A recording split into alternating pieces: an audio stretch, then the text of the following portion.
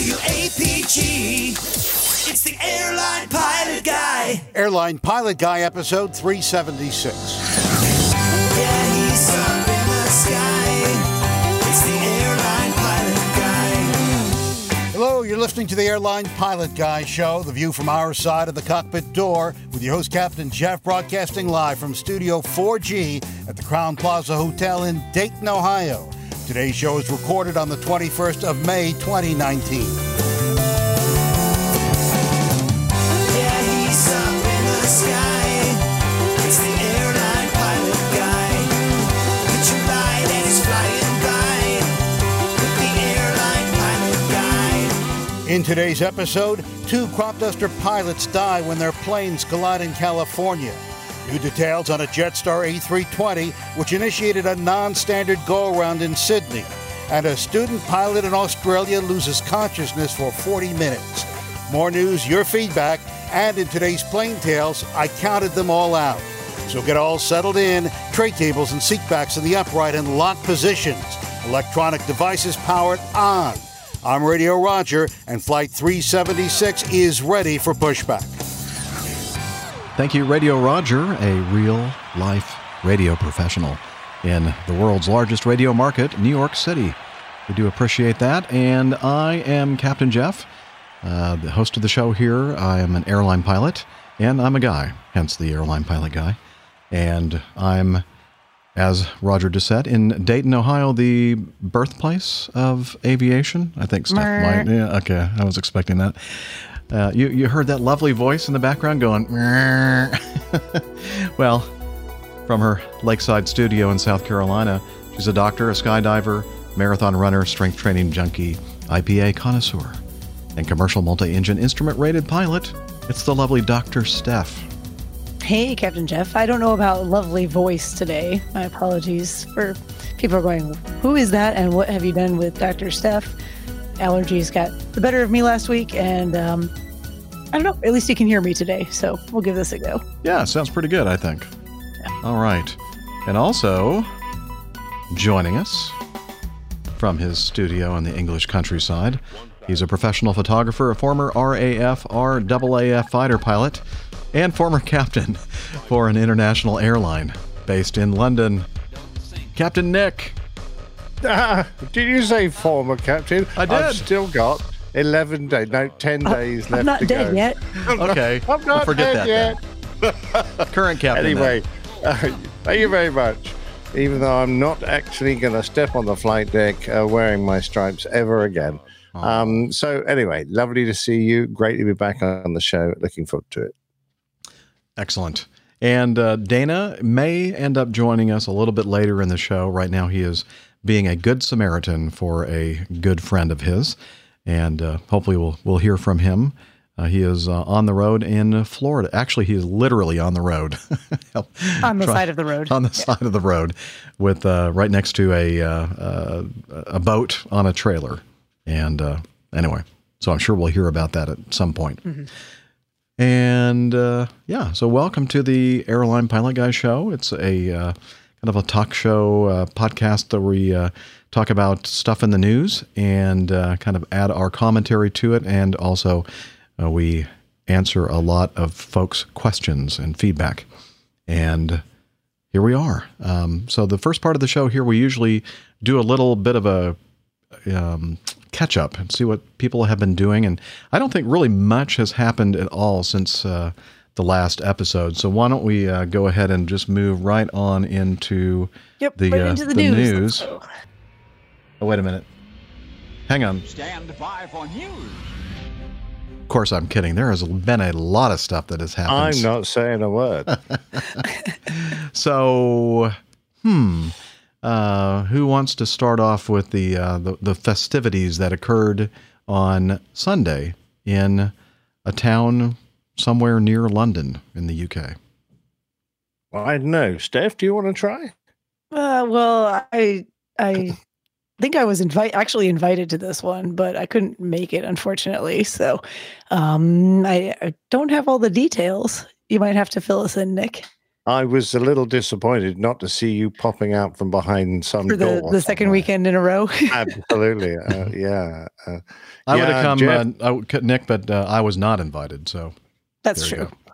well, I did actually make that request to the organizers, but I thought so. Now, wait a minute. You're telling us you knew about this event? no, I knew nothing So about it. he said, It was, in case you were thinking about doing some kind of a big just in soiree. case. Don't invite please. Jeff. Yeah, please that- make sure it's just the nice people that That come. Jeff guy, you know. Yeah. Now, I'd love to have seen you both there, and Dana, of course. But Liz, however, managed to make the journey over and represented you wonderfully. So let me try and explain. It was just a quiet week, and Jilly had organized for my old friend, Captain Nige, who was with us when we did our pre-Farnborough show last week. We went up to his place, you'll remember, and did the show from his house. Beautiful house, not far from Riyadh. And then Nige came with us to Riyadh, and we had a wonderful time. Anyway, Nige wanted to come down and do the return half of the visit, so we had him booked in for the weekend. And I thought, well, this will be fun. And I said to Jilly, look, Nige is coming down, but it's like for 3 days. I need to play a game of bowls on Sunday afternoon. So I'll just disappear for a few hours. You can entertain them. And she looked at me and her eyes went wide and she said, no. Sorry? She said, What? no. He's got all this effort to come down. The least you could do is be, here. And I'm going, Oh, I'm in the okay. doghouse. Yeah, that's right. I didn't all realize right. that was going to be such a problem. I know. I thought, well, it'll only be a few hours. It's a league match, and the boys are desperate to have me on board. So anyway, I went, okay. She said, no. Ricky and Doug are coming to lunch. We're all going out to a nice pub for lunch. So I went, okay, all right, fair enough. Anyway, when I came downstairs and we were about to set off to go to this pub, I looked at everybody and they're all dolled up to the nines, and I'm sort of scruffing around in shorts and an old T-shirt. And I went, do I need to get changed? Jilly said, yeah, that'd be nice. We've made an effort. So I went upstairs and... We didn't tell you we were going to make an effort, but so you can see we how didn't- we've I done. don't know why they didn't tell me. So I went upstairs and put a shirt and jacket and trousers on and nice shoes and came back down, and we drove off to the pub. And on the way in, I spotted a lovely old Wiesler. And, our old girl's just died. And I thought, oh, well, I've got to go and say hello to this lovely old Wiesler. Chatted to the owners and petted this Wiesler for a little while. And turned around and expected to see everyone in the pub. And they're all standing there at the front of this pub just glaring at me. What is going on? Anyway, regardless, I stepped in. I tried to turn left to go and get a drink. And Nigel said, no, they're serving the drinks down here. And And I'm you go, going, what? no, I've been at this pub. There's no bar down there. What's going on? Anyway, so I dutifully walked down. And as I came round the corner, I suddenly saw a pair of heads disappear behind a wall. And I thought, hello. My spidey senses are tingling. And as I came round the corner, there was this huge array of happy, friendly faces and huge cameras, which obscured most of Nev's face, and lots of lovely friends who were there with a surprise party. Big table laid out. It was fabulous. Now, I have some audio from this. Actually, it's the audio from a video that Nev took, and they mixed, and the video will be made available. I'm sure there are many different places that we can see it. But I'm going to play. You think it would be okay if I played some of that audio? I'd be great, particularly if you've got everyone's names, because I'm going to struggle. Yeah, so I think that you're going to hear most of these names in this audio, Nick. So super. Here we go. This starts off with, if you can imagine the setting, it's a lovely booth that two beautiful individuals are sitting in. And here we go. Hi everybody, it's Nev here from the Plain Talking UK podcast, and I'm at the Renaissance Hotel in London, very near Heathrow Airport. Look who I've got next to me. It's Liz Piper. Hi Liz. Hi, Nev. What on earth are you doing here? Well, I was driving past the airport in Toronto on Friday, and I ended up on a plane. Wow. And here I am. Fantastic. So what are we going to do today? Well, I heard there was some kind of event going on, maybe in honor of Captain Nick.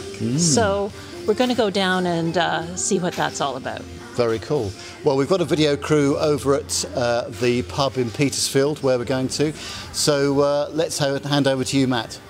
Yes, thanks, Nev. Hi, yes, we are live here at the Trooper Inn. We're in a little place called Froxfield, just off the A3, so absolutely beautiful village, beautiful. We've been really lucky with the weather, really sunny, so really can't wait. Nick's due probably in about an hour's time, something like that, so we're very much looking forward to the big surprise on his face. Oh, I want to beer. Surprise! Liz, what are you doing here? Oh, hi, everybody. Auntie. How are you? I'm good. What are you doing here? I don't know, I just found my way here. Oh, isn't this brilliant? Aren't you nice? Thank you very much.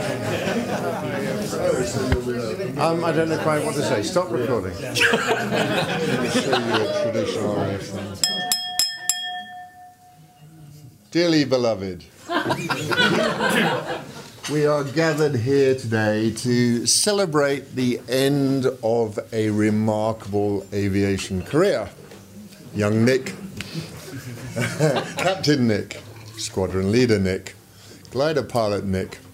Just to put it in context first, I'd just like to say that Nick has been a bit like a bad penny or a bad smell. He's recurred throughout my life at various crises points, just so that you know why Lou, Valerie and I are sitting here.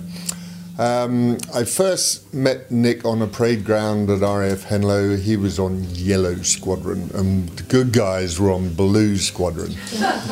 What squadron were you on? Blue Squadron. Naturally. Oh, I fell into that one, didn't I? Sharpen up, drink more red wine.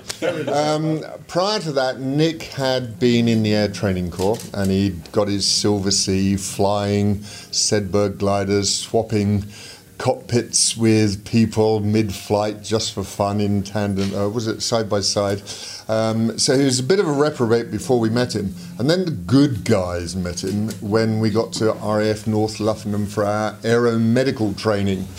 And there was this Yellow Squadron guy who was coming on our flying course to be 4-course.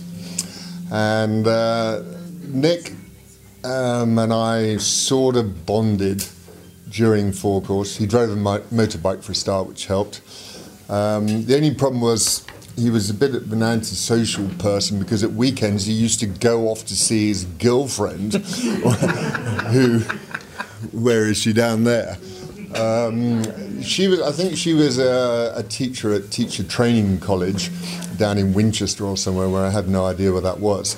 And we survived Dick Masefield and everything that the RAF could throw us at 4-course RAF Linton on Ouse, Jet Provost Mark 3s, Jet Provost Mark 5s, and I think we started with about 20 and we ended up with 10, and of the 10 there are still 7 alive. And I did invite the other 5, but they said not bloody likely.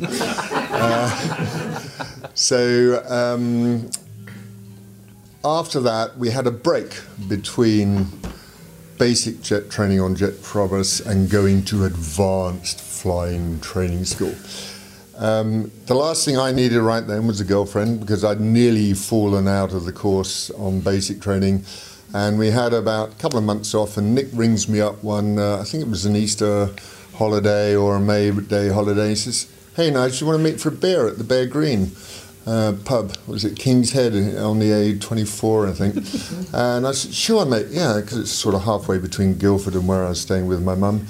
And he says, "Well, I'll bring Jilly." And I think you're still engaged at that point. I said, "Sure." And Jilly's bringing a friend. So that was the first number 1 marker in my life. here we are, 42 years later or whatever. So Nick introduced me to my wife-to-be. Thank you, Nick, for that. It was Julie's fault. Don't forget that these two were at Teacher Training College together. And I found out where Winchester was. Then we went through flying training, and then we went down to Haverfordwest. I think we both got married somewhere along the way. Oh, we were married before. Yeah, that's right.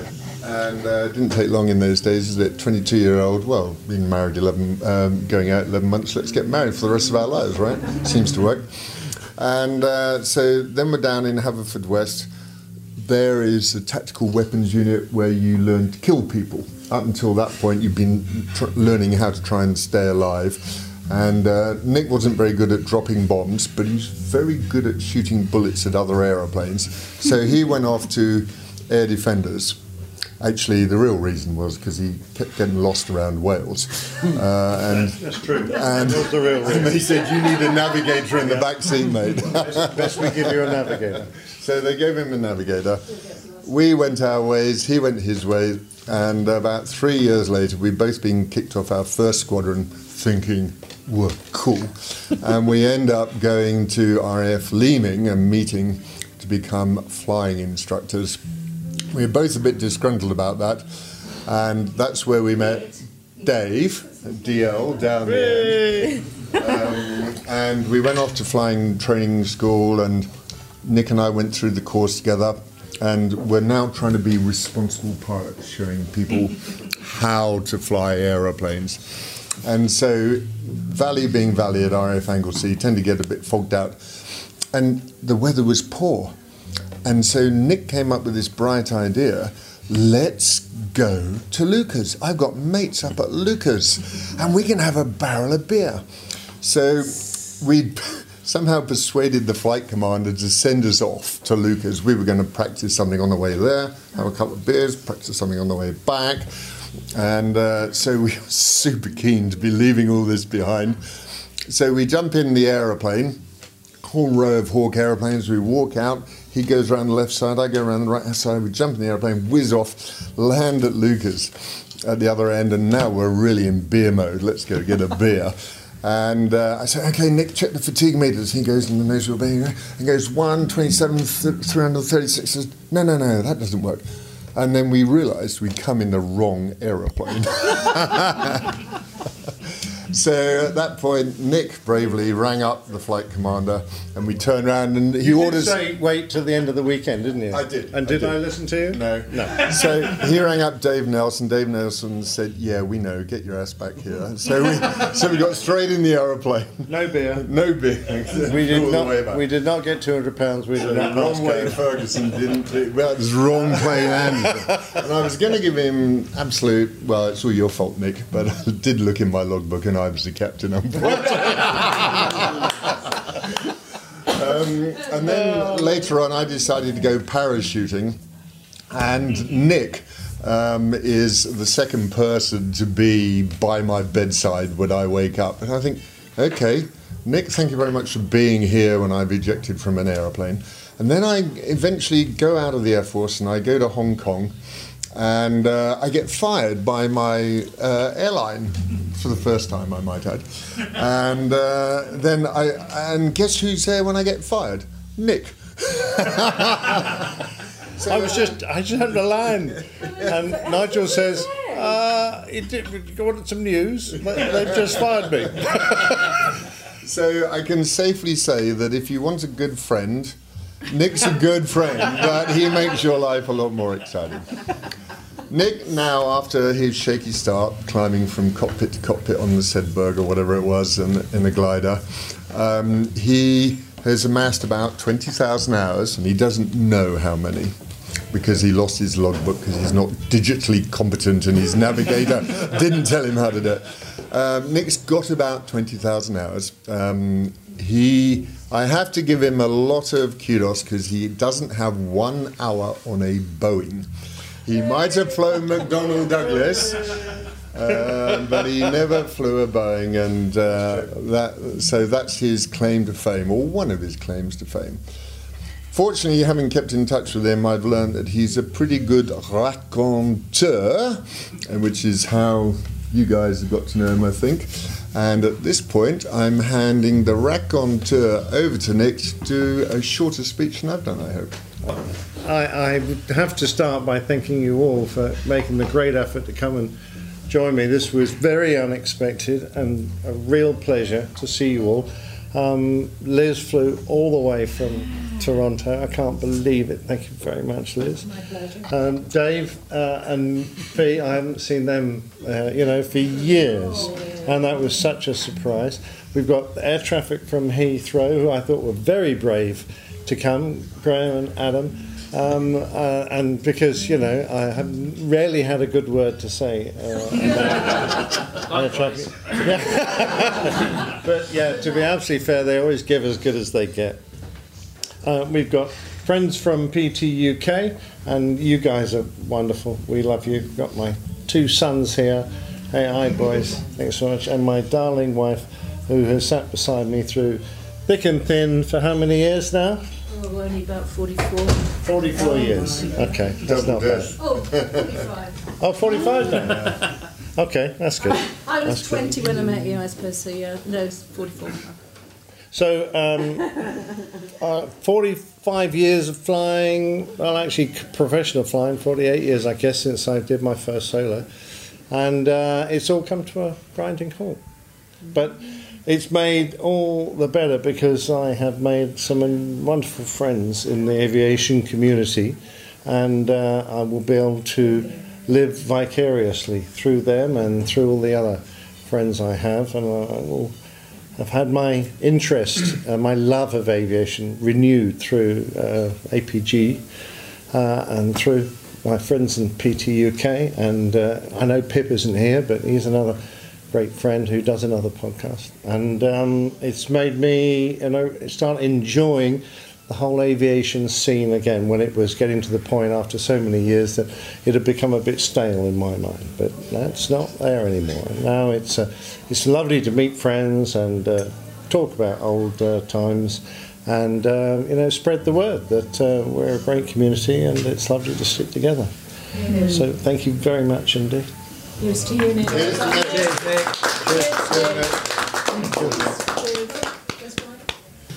Lots of us have all come together to come up with a little gift that hopefully Jilly will permit you to possibly mount on your wall. Downstairs toilet. And, well, okay. So it's behind this tablecloth. Okay. And this is just the token of all of our appreciation, all of the community's appreciation for everything you've done and entertained us and informed us. So hopefully this provides a memento of your 48 years, you said? Good. Please. Well, thank you very much. It's slightly you delicate. couldn't find a clean tablecloth? No. That's for the Boeing pilots. Oh my God. Oh, wow. Oh, lovely. That's fantastic. So hopefully you might notice it's a specific aircraft as well. That's Foxtrot. That was the airplane in the Phantom that had my own name on it. And that's F-18, and there you go. So that's beautiful. Who made this? It's the guy who that mug that I gave you last year, Jim Walks Glider. That was he does this. Well, so we all commissioned him to create these pieces for you. Oh, that is fantastic. Thank you very much indeed. No problem at all. Very kind. Great, my pleasure.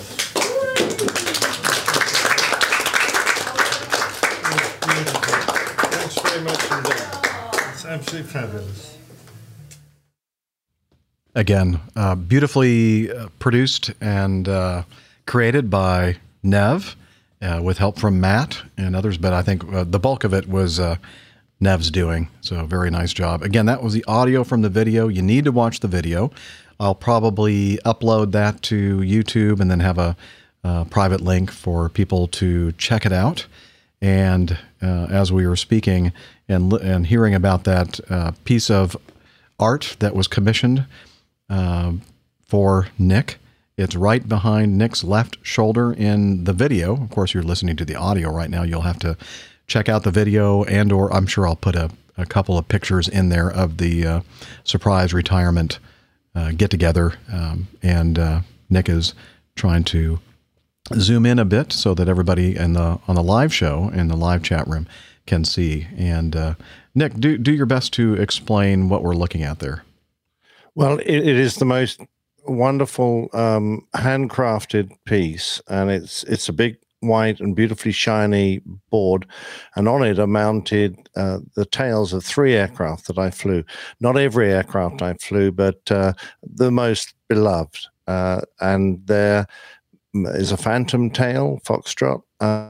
There's a Hornet tail from the Australian Air Force 77 Squadron, and there's a great big Virgin 340 tail. And the lovely thing is that not only are they beautifully made and painted, they are mounted almost in 3D. So the Phantom tail looks like it's in the distance. Then in the middle is the Hornet tail, and then standing proud right at the front is the Virgin 340 tail. I can say that now because I'm more or less retired, and they're actually mounted at different distances from the board, so they cast a bigger shadow, and it's just beautifully thought out. Wonderfully made. They're all made out of aluminium, so just like the real thing. And it was just the most wonderful gift. And it touched me. I really choked up at the time because I found it very hard to speak, because I was just so taken aback with the generosity of everyone that had contributed and was there, and it was just a lovely event and a wonderful thought. So enormous thanks to Adam, who I think was one of the main instigators who organized the gift. Of course, Nige and Jilly, who helped organize the event, but also to the contributors who made the purchase of that gift, that specially commissioned gift, possible. So you, Jeff, and Steph, and Dana, and Liz, and Dave Abbey from New York, Tanya, Tiffany, Phil Davis, Jen, Nev, Micah, Dispatcher Mike, Captain Al, who sent me a special video, congratulating me that we played at the event. There was Pip and Carlos and Matt and Mila and Rick Bell and Graham Haley. And I probably missed someone out, but that's a wonderful list of people who, in fact, Adam told me that lots of other people wanted to contribute as well. But he said it was just getting too hard to manage. So he sort of had to call a halt. So thanks to everyone who was trying to help and giving ideas. I gather there was an enormous organization behind to come up with a good idea. But that on my wall there behind me is just a fantastic reminder of my flying career, and it's going to be with me forever. It looks superb, and it's just in the perfect place. So it'll be behind me forever. And every time I look around, I can see that, and it'll bring back all sorts of wonderful memories. All I can say is nice tails. Yeah. And really, the way we kind of envision it is we want something from the community for you. And I know not everyone, contributed in the same way towards it, but we wanted it to reflect that. So. Well, it certainly does, and it's the most wonderful thing, and no one else in the world will have one that is even close to that in the way of its design and how it evokes memories for me. It's absolutely superb.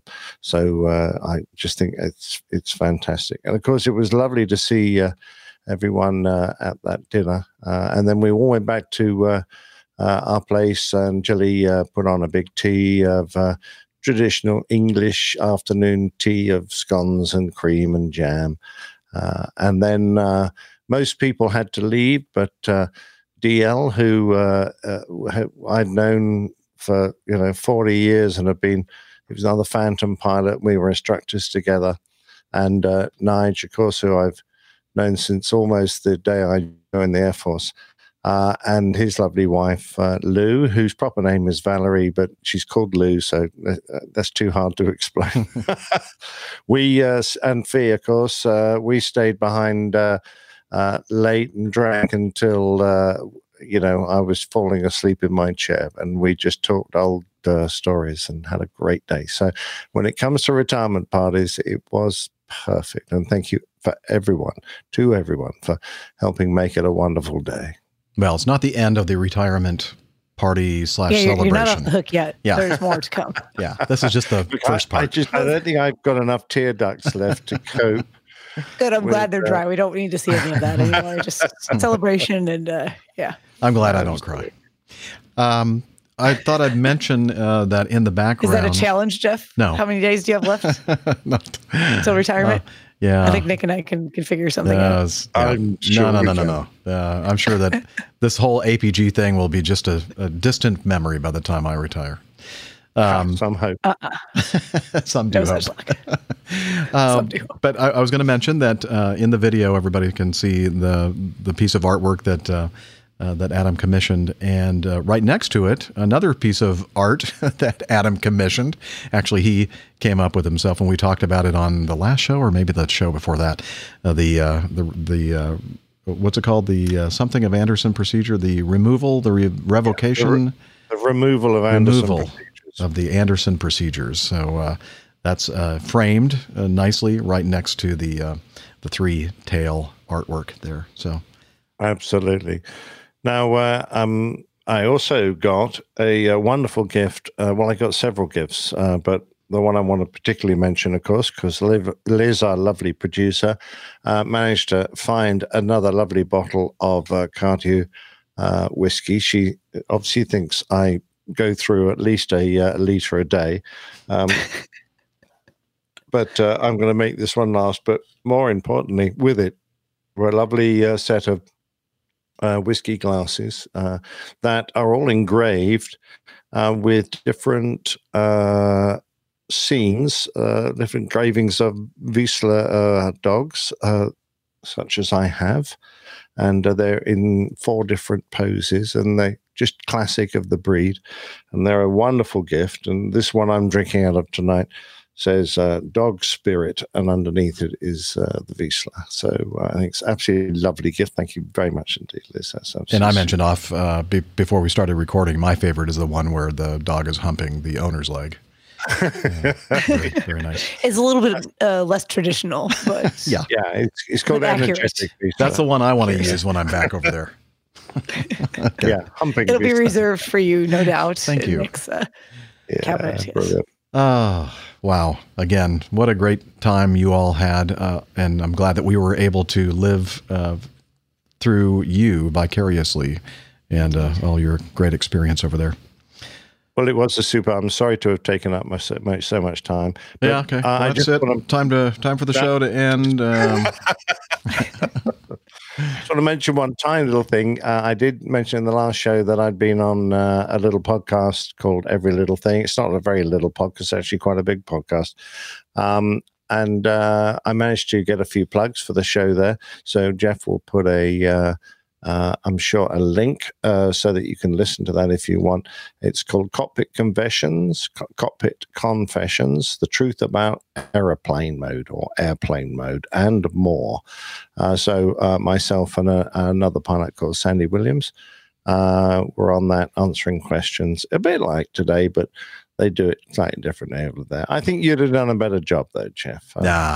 She did a fine job. I listened this morning on the way to work. It's very cleverly done and edited, and I enjoyed it. Yeah, it was. He did a great job. Fun little, very short podcast, I might add. Mm-hmm. Yeah, it's just the right amount of time for a podcast. Oh, wait. Okay. We better stop about now. All right, and with that, see you all next week. That's the end of the show. Thanks for joining us, everyone. We had a great time today. Oh, wait. That's not the outro. Got to figure out where that is. Close enough. Yeah. Okay. Well, I'm getting a lot of vibes today from my co-host. Love you, Jeff. Yeah. Mm-hmm. We do. Okay. Let's see. Well, Steph, what have you been up to? Well, I was, circumstances did not allow for me to get to England this past weekend, even though I did know about the get together. So my apologies for not making it this past weekend, but I had a good time, obviously, the weekend before with the folks at Duxford. So I was glad I was able to make it for that. But partly because we a lot of stuff going on, just kind of personally and in the family right now. But long story short, my brothers are in town. And between myself and my neighbor on Saturday afternoon, evening, we hosted a party. Both myself and my neighbors have either personally or within the family have had folks dealing with cancer and battling that. And we wanted to have a little party to say F you to cancer.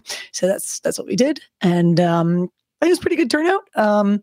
We actually, Jeff was there, and Armando was nice enough to come by with his wife, and Dana was invited, but fortunately had the good sense to he had other more important things that he needed to take care of, and I will let him discuss that if he so wishes when he gets here for the show. So, but anyway, it was nice evening for it, warm evening, had some nice barbecue, lots of beverages, party punches, and folks stuck around kind of late. We ended up at the fire pits after dark, and I think we turned in about 1:30 in the morning finally. So not me. Didn't move. Yeah, Jeff has way more sense. Yeah. Way more sense. I'm than just that. curious, Steph. Party punches, is that when you get in a fight with the guests? Well, that's what happens after you drink the punch. That's why I wanted to leave before all that happened. Yeah, I don't like violence. Yeah, no, we just some festive drinks. Fruit punch. Put it that way. Fruit punches with a lot of alcohol in them. All right. Or hunch punch. Nice. Yeah, it was a very nice night and a kind of a fun thing to do and a way to, especially for my neighbors, they've been through quite a bit, and it was a fun way to release some pent up steam and not have a whole lot of cares for an evening. So that was nice. Sunday, the fun continues on Sunday. Colonel Jeff, the good-looking Captain Jeff. No, not familiar with him. Not familiar with him. He had a long Charlotte layover, so he had actually gotten in touch with me when he first got his schedule, and said, "Hey, if you're around, be great to meet up." It was kind of a busy day, but we were able to get together in the afternoon, and we actually all went over to Topgolf and played a couple of rounds of golf. It was myself and my brothers and Justice and Colonel Jeff. And turns out Jeff is really good at golf. After talking about how terrible he was at it, he's not. That was lies. All lies. He ran away with the first round, but I'm happy to say that after I got a beverage in me, my golf game improved and I won the second round. So everything's better with alcohol. It really is. Golfing and bowling are very much the same for me. One beer in, and that's where I peak. Okay. Excellent. Well, I wish that I'd been able to join you all. I was invited to join the Top Golf party, but I needed to get back to Atlanta. So. Yes, understandable. Glad you could make it for me too. The evening on Saturday. That was nice to see you. Great seeing everybody there. Okay. And let's see, in about, 3 days or something special, isn't there, Steph? In 3 days? Happy birthday to you. Happy birthday to you. Happy birthday, dear Stephanie. Happy birthday to you. And many more.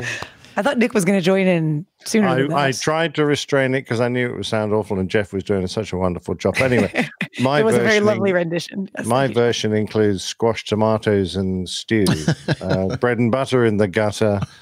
Happy birthday to you. So that wouldn't have gone quite so well. No, it would have been a little different. I like I'm that not familiar version. with that version, but someday you'll have to perform for me.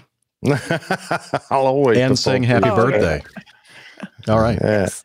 On my actual birthday, perhaps. Yeah. Yeah. How nice is Rick Bell? Happy 21st birthday, Steph. How true it is. How true. So it is Friday, correct? It is Friday, yes. Okay. Thank you, Micah, for pointing that out to us behind the scenes. Yeah. How did Rick know it was the 21st? It's very clever because today is the 21st. He's just very smart. Yes. He's wise. Rick is a wise man. He knows today's date. That's marvelous. Yeah, it is the 21st today, isn't it?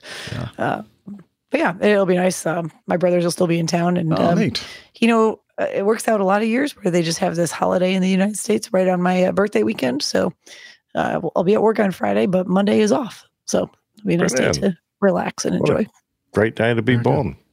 It is indeed. So. All right. Let's see. I had that trip that I was supposed to be on when we recorded the last episode that I called in sick for because of my allergy and bronchitis and that kind of thing. And I thought, and then we just mentioned that I was able to head over to TGK for that party and had a great time. And on Sunday, Acme Scheduling was calling to see whether or not I was going to be able to fly the trip that I'm on now. And I thought, yeah, sure, I feel pretty good. And I'd say I was right about 95% or so. It was a little How's bit that of ear feel? Yeah, my left ear was not quite perfect, but it was okay. So I called in well, and yesterday it was pretty tough. One leg to Savannah today, 2 legs, to Dayton, Ohio, and then tomorrow is going to be really tough. 3 legs. We go to Atlanta and then a Rochester turn.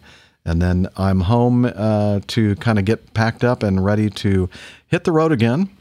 I'm going to drive right on past the Charlotte area and past Steph. I'll wave, Steph, if you're looking. On the way to Elon, North Carolina, where we will be celebrating my youngest daughter, Natalie's, graduation. There we go. From Elon University. So she's getting her bachelor's degree in accounting.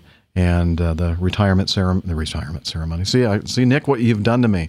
It's not a retirement ceremony. It's a graduation ceremony. Is on Friday. So looking forward to having a great weekend with family and celebration. By the sounds of it, Jeff, your memory is going. I think it's time for you to retire. It's funny, kind of living through your retirement lately, and I'm thinking, I don't have that much longer to go. I'm starting to shift into this retirement mode already. I'm thinking, well, what the heck? Way to go. Yeah, I don't have to wait for another 4.5 years. I can go whenever I want. Nah. As long as work is overrated. Yeah, but we'll see. A lot of people asking about, so what are you going to do, Jeff? Are you going to stay on the Mad Dog, or are you going to go to something else? And so here's the definitive. I'm going to stay on it for as long as I can until they kick me off, which is going to be anywhere from 2 years to maybe possibly my retirement date at the end of 2023. These retirements never go as fast as they say they're going to, but if and when they do kick me off the airplane because there are no Mad Dogs left to fly, I'm either going to do one of two things. I'll downgrade to the 717, and when I say downgrade, it's because the pay rates are a little bit lower, not significantly such or so. But the good thing about that would be it's only a 6-day school, so just basically learning the differences between the 717, which is basically a Mad Dog, and that would be the least amount of resistance or hassle for me because I hate going to school. And the other direction would be to go over to the 757, 767, 767ER category, which is all one big category at Acme. And that would allow me to do the kind of flying that I enjoy doing, which is domestic flying. And that would be mostly flying the 757, which I hear is just a wonderful airplane to fly. And maybe on occasion, fly an airplane over to the UK or somewhere in Europe. That might be a nice change of pace. That certainly would. That would be great fun. Yeah. So that's a possibility. That would require a little bit more effort on my part because I'd have to learn a new airplane and get a new type rating and all that. So the 717 on the other. It's just like riding a bike. All airplanes. Yeah, but see, I'm not flying. I'm an old dog now, just like the airplane that I'm flying. Woof, woof, woof. Don't fall off the bike. Yeah. So we'll see. But either of those choices will be fantastic. Will be great opportunities for me. So that's what my plan is. And no Airbus in my future. It's just too close to the end for me. So I'm kind of old school. So I'll just from leave it at one that. steam-driven airplane to another. There you It'll go. Fine. Every airplane that I've flown in my life has been old when I got on it. Has been around for a while. Let me just put it that way. Old, trusted, tried, and true technology. So why not just keep it that way till the very end? It's a great idea. There we go. And yes, Liz says in the chat room, no more college fees for Jeff. I think that is correct. I think that very close to the end of that, Liz. Thank you very much. So a pay raise in itself, effectively. Okay, well, that is it. We're all caught up. And now it would be nice to kind of acknowledge those fantastic people that support us and our community financially.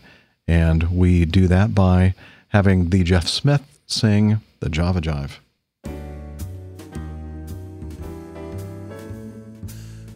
Johnny, how much more coffee? No thanks. I'll join him. Coffee, I love tea. I love the JPG community. Coffee and tea, and the Java and me. A cup, a cup, a cup, a cup, a cup. Thank you, Jeff. So, the Coffee Fund. As I mentioned, you're a way to support the show financially. You have a couple of different ways to do that. One is the Coffee Fund Classic method via PayPal. You can make a one-time contribution or a recurring donation through PayPal. And since the last episode, we have Mazus Karim, a very nice, generous contribution. Recurring payments from Terry Liu and David Lieb and Chris Randall, and also donation from Randy Ward. So thank you guys for your kind and generous donations to the Coffee Fund. The other way to do it is to become a patron of the show via Patreon, patreon.com/airlinepilotguy, where you can pledge a certain amount per episode. We have a couple different tiers. New producer since the last episode, Claudio Caccini, and a new assistant senior executive producer, the one of the higher tiers, David Russell. So thank you, David, Claudio, for becoming patrons of the show. Again, you can learn more about the Coffee Fund by heading over to airlinepilotguy.com/coffee.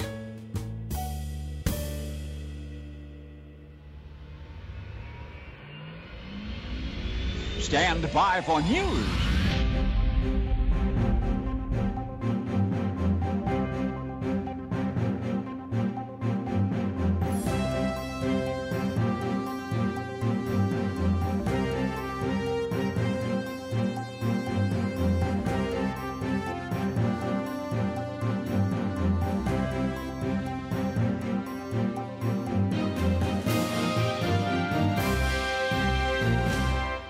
All right, John Pickard sent us an update to an event that happened on an A320 into Sydney, Australia. John Pickard is the gentleman, I believe, that was holding our APG or Acme Air logo at the Everest Base Camp, right? Oh, yes. Yeah. Yeah. I think Nick and I met him at Duxford. At the Duxford meetup. Yeah. Okay, cool. Is that correct, Nick? Help me out. Help. Nick's. I'm sorry. I was pouring myself a coffee. So just say, yes, you were correct. Yes, you're correct, Steph. Yes. That's good. That's fine. Yes, you're correct. Okay. Liz says John Luke. John Luke Picard. Is that probably a Star Trek Star Trek reference? Yeah, okay. That's exactly right. Anyway, he says report into an A320 into Sydney, Australia, where the crew inputted the wrong information into the flight control unit, but failed to notice an increase in speed, which overstressed the landing gear and flaps as they performed a go-around. And so there is a ATSB investigation report on this. Let's see, while approaching runway 34 left, the crew observed that the aircraft was high and selected open descent mode on the flight control unit in order to increase the aircraft's rate of descent manually. During the approach, the flight crew selected the missed approach altitude of 3,000 feet in the altitude window of the flight control unit and inadvertently pulled the altitude selector, which apparently is a no-no, which changed the aircraft's vertical flight mode from open descent to open climb. In response to the mode change, the autothrust system, which was active at the time, increased thrust to climb the aircraft. Observing that the approach was not stable, the captain commanded a go-around. However, a subsequent non-standard go-around procedure, including a lower-than-required pitch attitude, resulted in the aircraft accelerating faster than expected, which saw flap and landing gear speed limitations exceeded. A go-around should immediately be carried out if the approach becomes unstable or the landing runway cannot be identified from minimum descent altitude or missed approach point. The captain took control of the aircraft, climbed to the missed approach altitude, and assumed the pilot flying role for the subsequent approach and landing. The ATSB's safety messages from this investigation include that unexpected events during the approach and landing can substantially increase what is already often a period of high crew workload. Adherence to standard operating procedures and correctly monitoring the aircraft and approach parameters best provides assurance that an approach can be safely completed. The ATSB recommends a go-around should be immediately carried out if the approach becomes unstable or the landing runway cannot be identified. We just read that. Here we go again. Those journalists adding extra paragraphs for no particular reason. Their editors are in the Department of Redundancy department. Yes, exactly. Nick, so were you riding along with these folks and saw the accident waiting to or the incident waiting to happen there with the selections that they made in the altitude window and the various descent modes, etc.? Yeah. These are a few common traps that you can fall into when you're flying the Airbus, and because they're common, not many people fall into them because we're well aware of particular selections that will potentially cause a problem, and the selecting the go-around altitude in the window is a requirement. And once you've engaged the glide slope, you can change the capture altitude in the altitude window to the go-around altitude because that's where you want to capture it. But you just select it. You don't pull. Having said that, every other time you want to move to an altitude, you do pull. So this is the one occasion when you try not to do that motor action, that autonomic action that goes with turning the altitude. That's a classic. And what the guy has done is he's gauged the glide slope, and when he accidentally pulled on that knob, which basically commands the aircraft now to climb to the altitude he's selected, he disengages his glide slope capture, disengages the approach, and he starts the aircraft climbing up towards the height he's selected, which, when you're probably a bit fast, is a bit of a nightmare.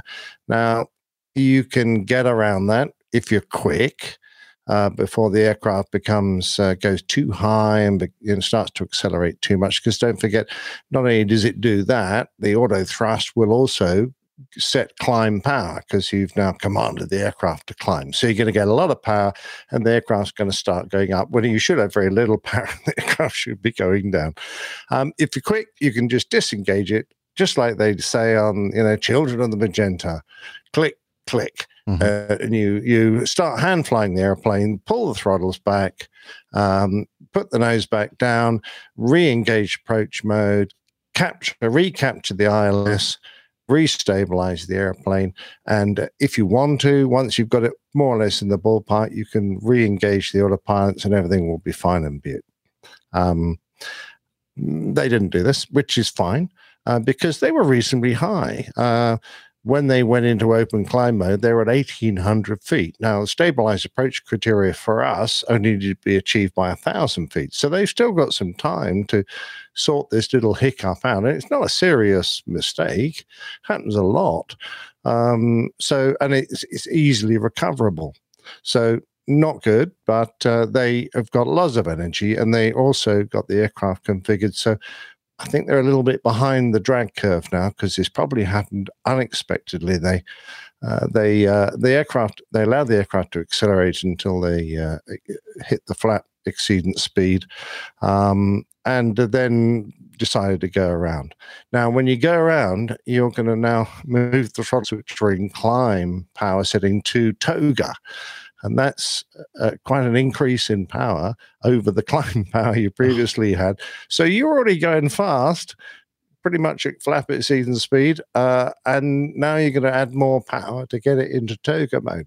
Well, there is a way around this, which a lot of people brief, and our airline requires, is that once you realize you're in this situation where you're safely above the ground, even though you're in a go-around, and you don't need all that power. You immediately, once having engaged the toga mode, pull the throttles back to the climb setting so that you get rid of all that extra power. In fact, if you do it neatly, the engines hardly even move in power. And then you can climb away in a more controlled manner. I don't know if they did that, but I suspect. Well, and it sounds like they didn't climb as steeply as they should have anyway, with kind of a shallow climb after they selected toga. Yeah. And I don't know. Yeah, I don't know why, but. Yeah, I mean, when you select toga, the aircraft commands an angle of climb that is appropriate for your speed. So it goes, whoa, you're way fast. It'll command a steep climb. If you don't fly that steep climb, the aircraft's just going to accelerate even more. And it sounds like they just allowed that to happen without really realizing what was going on. Now, the flaps will save themselves to a certain degree. So in some settings, they will retract themselves automatically to save from being damaged, but not in every setting. So eventually you will overspeed them, and certainly you can overspeed the gear. It's quite interesting that if you get the gear to a high speed, it's probably better just to leave it down and throttle back and get the speed under control, because one thing you don't want to do is to try and raise the gear if you've oversped it, if you can possibly avoid it, because you might have damaged the doors and possibly, damaged some hydraulic pipes, because they're quite vulnerable. That's one of the reasons we have a speed limit for the gear. And if you've done that, you don't really want to risk raising it.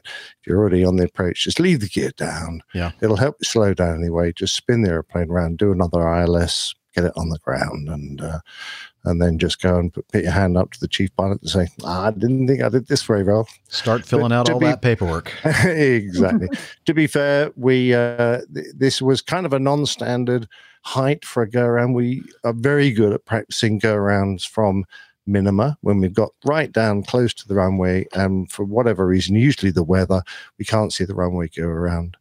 And that's an easily organized, well-practiced event. When you do it from an odd altitude, and particularly when it was a really unexpected situation, it's often a bit of shambles, and I've seen it in the sim many times. I've done it myself in the sim, and not very well. And it's very easy to end up in this sort of overspeed situation, carrying too much energy. Well, I knew you'd be the perfect person to discuss this, and that was and it's a bit of a non-event. I mean, he obviously let it get a bit far, because overspeeding the gear is probably, quite. It sounded like he forgot it. Yeah, left it down. That can also happen when you're distracted and your workload has increased exactly significantly, right. and things are happening not in a non-expected fashion or sequence. Yeah, exactly right. I feel for him, because this is and you very rarely practice go-arounds from this kind of intermediate situation, and they're much harder to fly than the standard go-around by rope, for which the aircraft is well set up. These ones require a little bit of thought before you do them. And actually, to be fair, he had time to think about it, and but it sounds like he sort of went, we're going to go around. And off he went without going, all right, let's get the speed under control. Let's get the airplane organized. Let's just level off for a minute. Right, what we're going to do is I'm going to go to toga and then back again, and we're going to do this and control the speed, select the speed, and then we're going to raise the flaps, and then we'll do the gear whenever. And you kind of do a mini brief, and then you say, right, off we go. Mm-hmm. Because there's no real urgency. Once you've decided at, like, I don't know what height he was, 1,800 feet. Yeah. And I think they were over water or very flat land anyway, so there weren't like obstructions or anything. Nope. I think there's no real reason to rush. You do a little, stabilize the airplane, do a little mini brief, and then set the airplane up into a go-around, and off you go. And that way it works well. Very good. Very good. Okay. I just realized that we have something special that Miami Hick sent in, and we all love Miami Hick, and he always usually sends in something that's quite clever. And I went ahead and put the lyrics in the back channel chat if you want to follow along. Excellent. And here we go. So without further ado.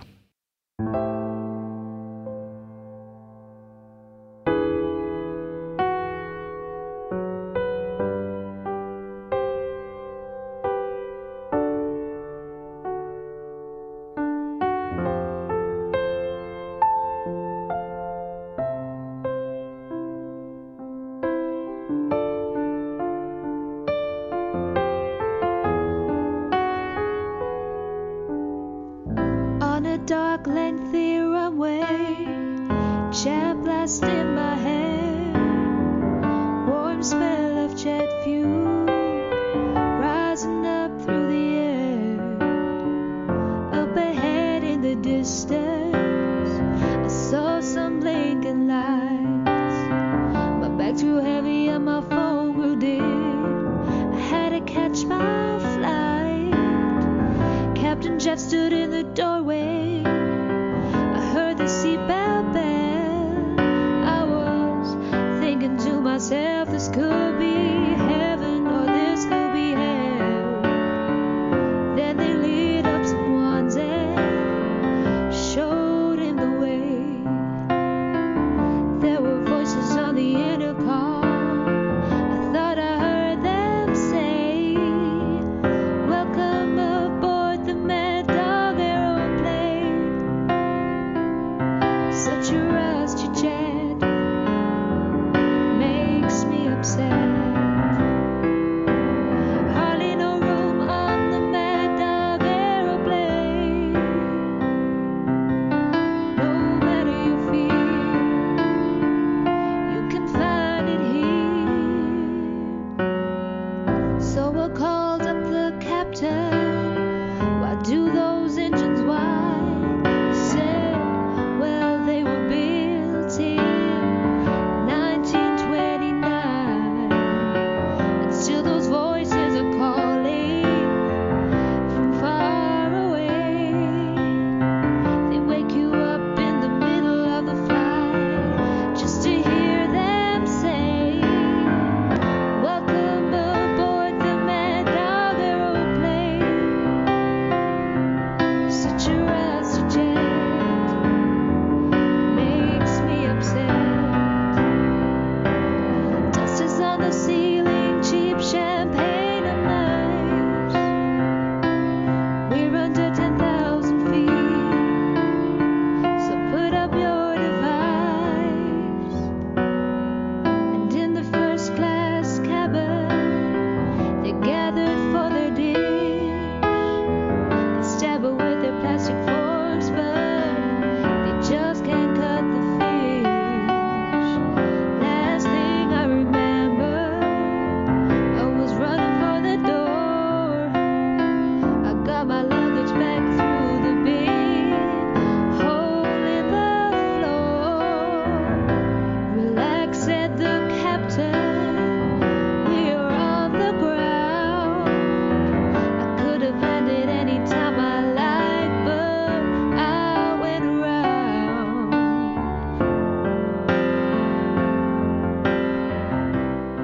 Oh, Miami Heck. That was So- excellent. I put the lyrics in the back chat, the crew chat, and I tried to put them in the chat room, but I realized that for some reason it wasn't letting me It's do way it. too many. Yeah, it's a characters. maximum of 200 characters. So sorry about that, folks. We'll It's like the first two sentences. We'll put the lyrics in the show notes if you want to follow along, because the piano was a little bit loud at some points, and it was kind of hard to hear all the lyrics. But so just to give you a little feel for it, let's see the ones that I just really enjoyed. The chorus? Yeah, let's see about the rusty. Such a rusty jet. Such a rusty jet Makes me upset. Yeah, welcome aboard the Mad Dog aeroplane. Such a rusty jet makes me upset. Hardly no room on the Mad Dog aeroplane. No matter your fear, you can find it here. I like the bit about the engines one. Yeah, that was the next best one. So I called up the captain. Why do those engines whine? He said, well, they were built in 1929. And still those voices are calling from far away. Wake you up in the middle of the flight just to hear them say, "Welcome aboard the Mad Dog airplane." Anyway, that's brilliant. Yeah. I just creased up during that. I wish I could have just laughed out loud and everyone would have heard, but I was having a good old giggle here. That was brilliant. Liz and I were very impressed by whoever was singing. Yeah, Beautiful voice. I don't know who he got to do that for him, but anyway, he must know some very nice people who Very would talented do that. people, And but who came up with the lyrics? So that was Rick came up with all the lyrics because they're brilliant. I think they're really good. Brent wrote the lyrics. I think it's like one of those things where you can like what is it called, Fiverr or whatever? There are like services on the internet that you can hire somebody to do something like this, and you agree to a price, and then they do it and they send you the product. Well, I think it's fantastic. Really? Yeah, very good. Excellent. Thank you, Miami Hick, for that. That's made my day. That has. All right. I'm going to stick through the next one here, and then I have to say farewell for the evening. All right. Steph, would you like to read this one? I would love to read this one. Okay. This is from foxnews.com, and it says, world famous chef detained at LAX with 40 frozen piranhas in his bag. Doesn't everybody have? I mean, standard luggage. I don't know. Chef, how do you pronounce his name? Virgilio. Virgilio. Ah. Virgilio Nice. Martinez. Mm-hmm. Wow. May want to leave his predatory fish at home next time. The world famous Peruvian chef, Virgilio, who was featured in Netflix's Chef's Table series, landed at Los Angeles International Airport last week with 40 vacuum-sealed frozen piranhas in his duffel bag. Martinez told the Los Angeles Times he was hoping to serve the fish, known for its sharp teeth and menacing look, at the LA Food Festival. I was extremely obsessed about bringing piranhas because we serve piranhas in the Amazon at Central, of course. So I said, guys, why not take a risk and bring the piranhas to LA?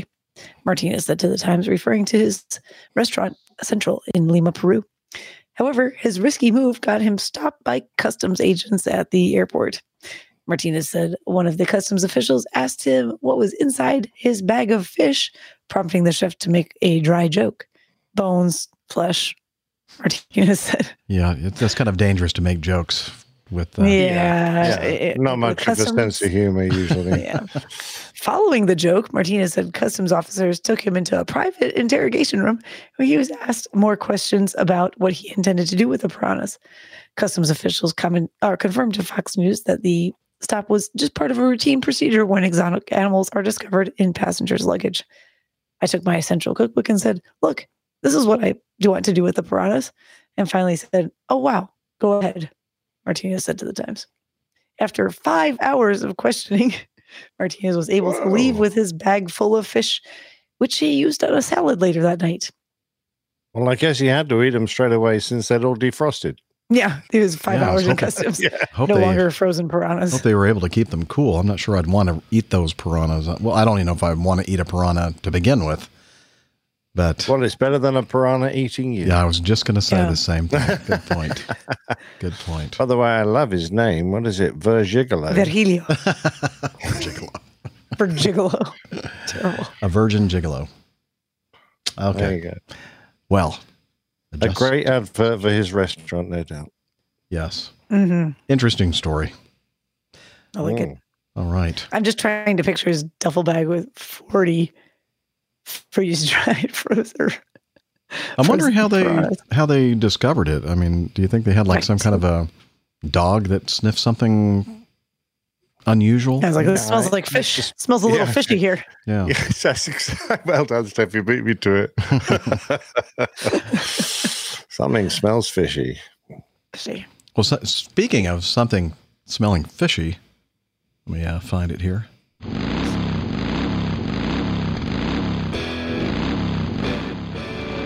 Yes. From somewhere in Florida. He is, let's see, I don't have my cheat sheet here. He's a pontoon boat skipper, a motorcycle rider, barbecue master, and so much more. It is. And a rescuer of friends. Yes. Captain Dana. Hey guys, how are you? Great. Excellent. How are you? I am exhausted. I can imagine. I was out in the heat on the side of the I-75 just north of the Florida Turnpike for 2.5 hours in that really hot sun trying to help my buddy out, and went over to Lowe's first, grabbed a pair of wire cutters because his tire was locked on his trailer, his spare tire. So, you know, with a pretty thin steel cable, you know, like a bike type of cable that you lock up a bike with. And we got there. I snapped that off for him, no problem. However, despite all of our best efforts, we couldn't get the spare tire off the mount because the lug bolts were all seized. So we worked. So that's the reason why I'm so late. Oh, no problem. No, that's going to work out just fine because I have to. I was just about to say my goodbyes for the evening, so we'll do a little swap here. Doing a tag team here. So he's tagging you, Tag. Steph. You're Tag. out. Tag. Well, thanks for joining us, Steph. And, Yes, my apologies. I can't stay for the rest of the show. It looks like a great lineup of more news and feedback and wonderful Plain Tales, which I actually have listened to in advance for once. So wow. Stay tuned for that. Lovely to see you, Steph, and have a great evening. Thank you. And I'm sure I will see you all very soon next week. Okay. My best to your family. Take care. Will do. Bye. Bye. Bye-bye. All right. So, Dana, you haven't been doing a lot of flying. You're kind of on vacation, I guess. Yep, I have absolutely nothing to update on anything aviation related. Okay. So it's been fun. I'm in the villages down here in the central part of Florida, visiting with some friends. We're going to a Memorial Day weekend boat, almost like a boat rally. Bunch of power boaters that we hang out with that are going to be down on the St. Johns River, going to a very secluded, I think it's Glen Springs or something somewhere, to hang out for the weekend. So that's why I'm down here in Florida. My next door neighbor, Kelvin and Judy, who you've met. Nick, you met him. That's my buddy from England. And that's really all that's been going on. I flew a 4-day last week. I haven't put anything, for those folks that have been looking for my schedule, I haven't put anything out there. It's a good thing I didn't, because the 4-day I did fly, I changed it as I talked about last week. So just enjoying life a little bit this week. Excellent. Well, we're glad that you were able to join us. Right now, we're kind of in the middle of the news folder. And so if that's all right with you, we'll go ahead and just continue that. Sounds like a plan to me. Sorry to butt in so late. Hey, no problem. No problem. I just want to great to see you. Try to get as much done Likewise. as we can. I do want to comment on one thing. I love what's hanging behind you, Nick. That is an amazing tribute to you, sir. Isn't it lovely? And you, so of course, I thanked everyone else you went on, but thanks very much indeed for your contribution to the cost of that. And it's just the most beautiful, handmade, and very special item. I will treasure it forever. Yeah, it's amazing. Don't look now, but I think it just fell off the wall. It did. I saw it. Damn it. Right. For those of you who wanted to contribute, contribution window is now open. Yeah. Version 2. The next one, yeah. Exactly. We're just kidding, of course. All right. Item C. Pilot falls unconscious. This is from ABC News, Australia. Christian Base sent us the idea via the APG Slack news channel. Pilot falls unconscious for 40 minutes over Adelaide airspace in a light plane. Let's see, the Australian Transport Safety Bureau, the second one in today's news folder, it's kind of Australia focused, has released its report into the serious incident which happened in March and involved an aircraft from flight school flight training Adelaide. The pilot, who had not eaten breakfast, fell unconscious about 40 minutes into the flight and remained unconscious for another 40 minutes. The pilot began to feel a headache in his forehead and engaged the autopilot. Prior to the flight, he had suffered from a restless night of sleep and was recovering from a mild cold. Flight YTR left Port Augusta for Adelaide's Parafield Airport on the morning of March 9th. The Diamond DA-40 aircraft entered Adelaide's controlled airspace without clearance about 11 o'clock. The route, logged by FlightAware, extended south across the Gulf St. Vincent before heading north, with the plane eventually landing at Parafield Airport. The report does not make it clear if the man fainted or fell asleep, but said the pilot infringed Adelaide Airport's airspace. According to the air traffic controllers, they attempted contact numerous times unsuccessfully. The crew of a Diamond DA-42, which was operating in the area, offered their assistance to ATC in identifying and establishing contact with the aircraft. At about 11:15 a.m., the crew made visual contact with the DA-40 and reported that the pilot had regained consciousness. At this point, the aircraft was over water. Radio contact was subsequently established, and ATC assisted the pilot in returning the aircraft to Parafield whilst under escort by the DA-42. Another Adelaide-based pilot who did not wish to be named told the ABC the incident probably ended up grounding some jets at Adelaide Airport. Air Services Australia confirmed nearby aircraft were cleared from an area 50 kilometers north of Adelaide as a precaution. Flight Training Adelaide declined to comment on the incident to ABC.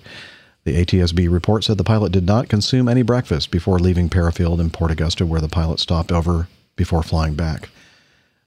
During the flight from Parafield to Port Augusta, the pilot only consumed a bottle of Gatorade, some water, and a chocolate bar during the stopover in Port Augusta. Following the incident, Flight Training Adelaide told the ATSB it would implement several safety actions, including requiring students to log their hours of sleep in the previous 24 and 48 hours, and the time of when their last meal was consumed and the type of meal. The training school also committed to providing better guidance to students regarding sleep patterns and conduct a safety briefing with more emphasis on fatigue management. Now, I don't know about you, but I've gotten up and, without even eating breakfast. This guy had a lot more than I usually eat for breakfast. I don't know. There seems like more to this than what they're reporting, because he did have Gatorade and he had a chocolate bar and something else. Yeah, but he's suffering from a cold as well. I just wondering with that. Wonder if he was taking some kind of medication, some type of cold medication with that as well. And he probably, with eating all that sugar and drinking Gatorade, spiked his sugar and probably had a rapid drop off of the sugar. So that could, obviously complicated his situation. You and I mean, me. I mean, I've been pretty forward and vocal about it. I go regularly without eating, and it actually controls my blood sugar very well, keeps my A1C very low. So, everybody's different, and honestly, I have the most energy when I don't eat. So, one could argue that you should be eating, at least 3 to 6 times a day, and in Nick's case, he has the the need to do so, and it's everybody's different, so we can't really judge on fact that this guy didn't eat breakfast. I think it's just a combination of the high sugar. I think it's a combination of the the cold and probably taking medication. Probably didn't get as they indicated, didn't get a good night's sleep, and probably is not used to not eating food. So yeah, I think it's a combination of all of that. Yeah, it's interesting. The Air Force used to warn us against eating something with a high sugar content on a reasonably empty stomach just before flying, because the high sugar content in your bloodstream encourages the production of a lot of insulin to keep your blood sugar levels high. And that insulin doesn't leave your bloodstream straight away. It can get rid of the sugar spike, but then the insulin continues to flow around in your bloodstream and will reduce your sugar level to a dangerously low level, just because it's got rid of the spike, but now it's just continuing around and it's continuing to get rid of sugar for much longer than you really wanted. And this can go from hyperglycemic to hypoglycemic. I hope I've got those the right way around. Low blood sugar, low energy, and if you've already had a bad night and got a few symptoms from an old cold, then you're going to feel pretty unwell at that point. So it was a big thing for us. We were, had to keep a very close eye on what we ate and how well we slept. Although I have to say, being a young man, we ignored most of that advice most of the time. Yeah. But there you go. I suspect something like that happened here. I think you're right. The best part of this, my Australian brother, Ben Nielsen, is the one that wrote this story for abcnews.au. You had a convict in the family? Yeah. Well, it makes sense, doesn't it? Nice one. Yeah, but I mean, we haven't made a point of how bloody dangerous it was, though, because the guy's unconscious and he's ploughing out to sea. This could actually have been quite a tragedy if he hadn't got the autopilot in, and if he hadn't woken up when he did, this could have meant his death. So, that's the serious side of this. That is true. But we don't like to dwell on the serious side of things on this show. No. Although this next item is serious. Yes. So much so that my computer is making noises. You probably didn't hear that, though, did you? No. Okay. It was on this computer that I can hear. Okay, never mind. Pilots die after crop duster planes collide in midair in Sutter County. This is in Pleasant Grove, California, from KCRA.com, a local affiliate. 2 pilots were killed Wednesday after a pair of crop duster planes collided in the midair over a rice field in Sutter County, authorities said. The collision between 2 single-engine Grumman G-164C Ag Cats collided or happened around noon near 3870 Pleasant Grove Road in the Pleasant Grove area, according to the Federal Aviation Administration. Video from Livecopter 3 showed one plane split into pieces on the ground and the other plane in water about 250 feet away.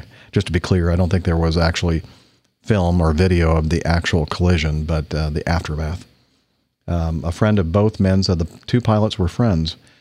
Today is a tough day for everybody because they loved what they did, said Tom Beelby. They wouldn't have it any other way. They died doing what they liked to do. He said the 2 men came from a family of flyers. He said both were well known and respected in the agricultural community. Both of their dads flew airplanes. They started flying airplanes at a young age. It just gets under your skin. I think like any other job or hobby, it's something you enjoy. So that was kind of a sad story to ag planes, to crop dusters colliding. It is.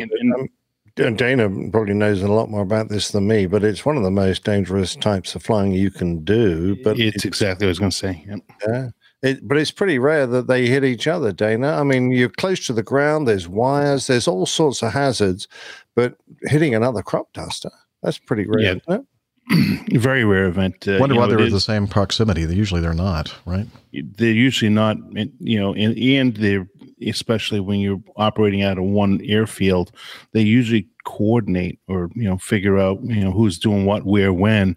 And very unusual for them to be in the same general vicinity. I mean, they can be close to each other, but they're pretty smart because they realize how dangerous it is.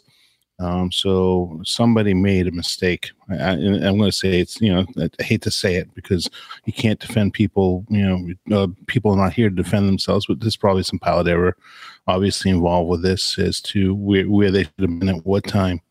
It could be from 2 separate fields, though. So, it may be, in the general same vicinity, maybe contracting from a different ag outfit from, different airports. So that's always a possibility. So there's a lot of things, but absolutely, Nick, it is the most dangerous form of aviating, and not only that, but the chemicals that you're exposed to as well.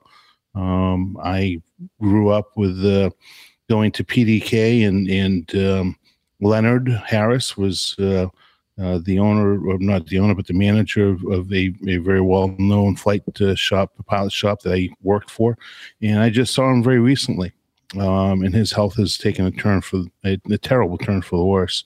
And he can only point it directly to the the exposure to the chemicals that he was around all the time spraying.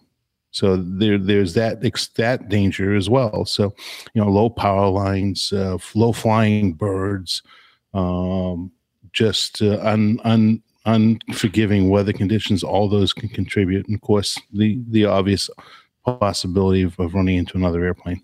Yeah, of course, when you're flying that close to the ground, your lookout is not going to be exceptionally good because you've got to concentrate. You're only feet above the fields, so you're not going to be looking all around all the time, so it's harder to spot aircraft. And of course, they work very long days as well. It's when they want those crops to be dusted, treated, they want it done in as short a time as possible. So you're kind of working pretty long hours on top of everything else. So, yeah. And if you get an engine failure at that sort of height, you've got very little you can do because normally, you'd hope you'd be up at a few thousand feet, got time to set yourself up for a forced landing. When you're down that low, you've got no time. Yeah, you just hope you have some energy built up to, do something with.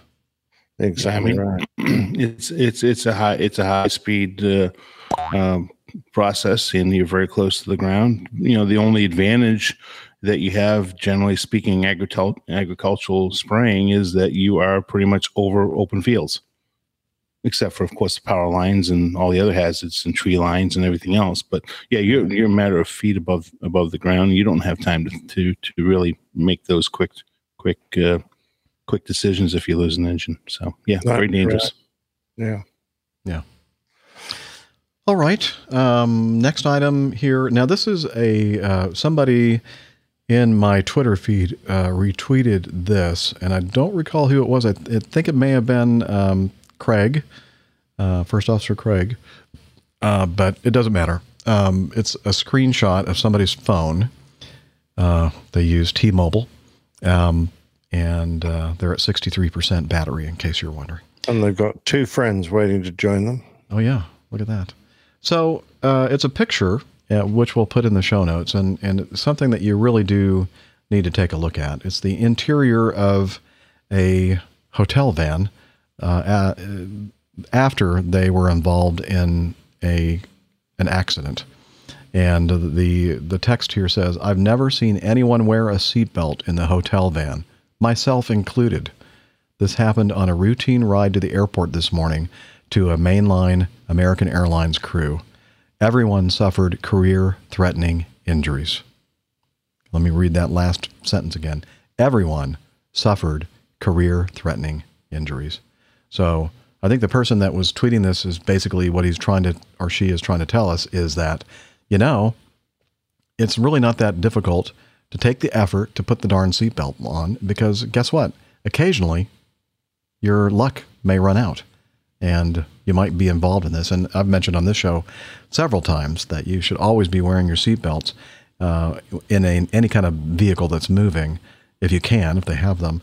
And I have covered personally at least twice trips for people that were involved in accidents in hotel vans, either going from the hotel to the airport or vice versa.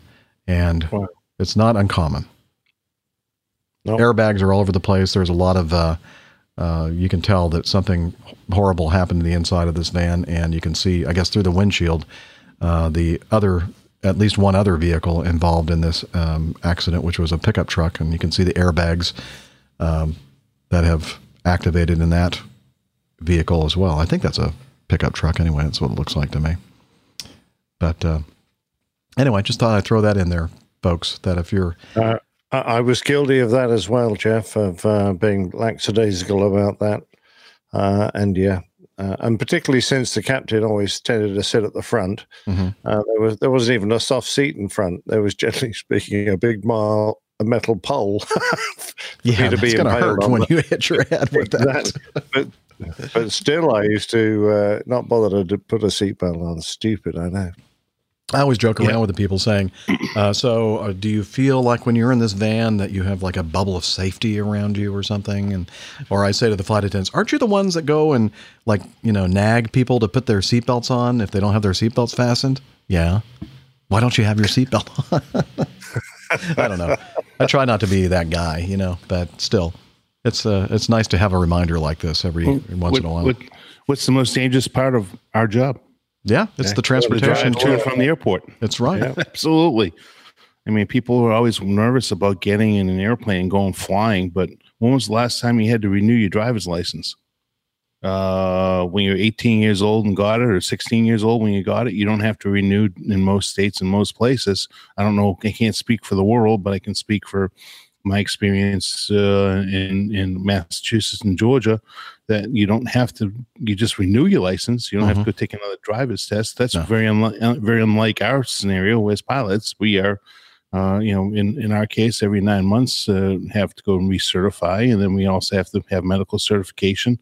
So there are all these types of variables that are involved when you get into a hotel van or drive to and from the work that you're being exposed to. And that's the most dangerous part of our job. Yep.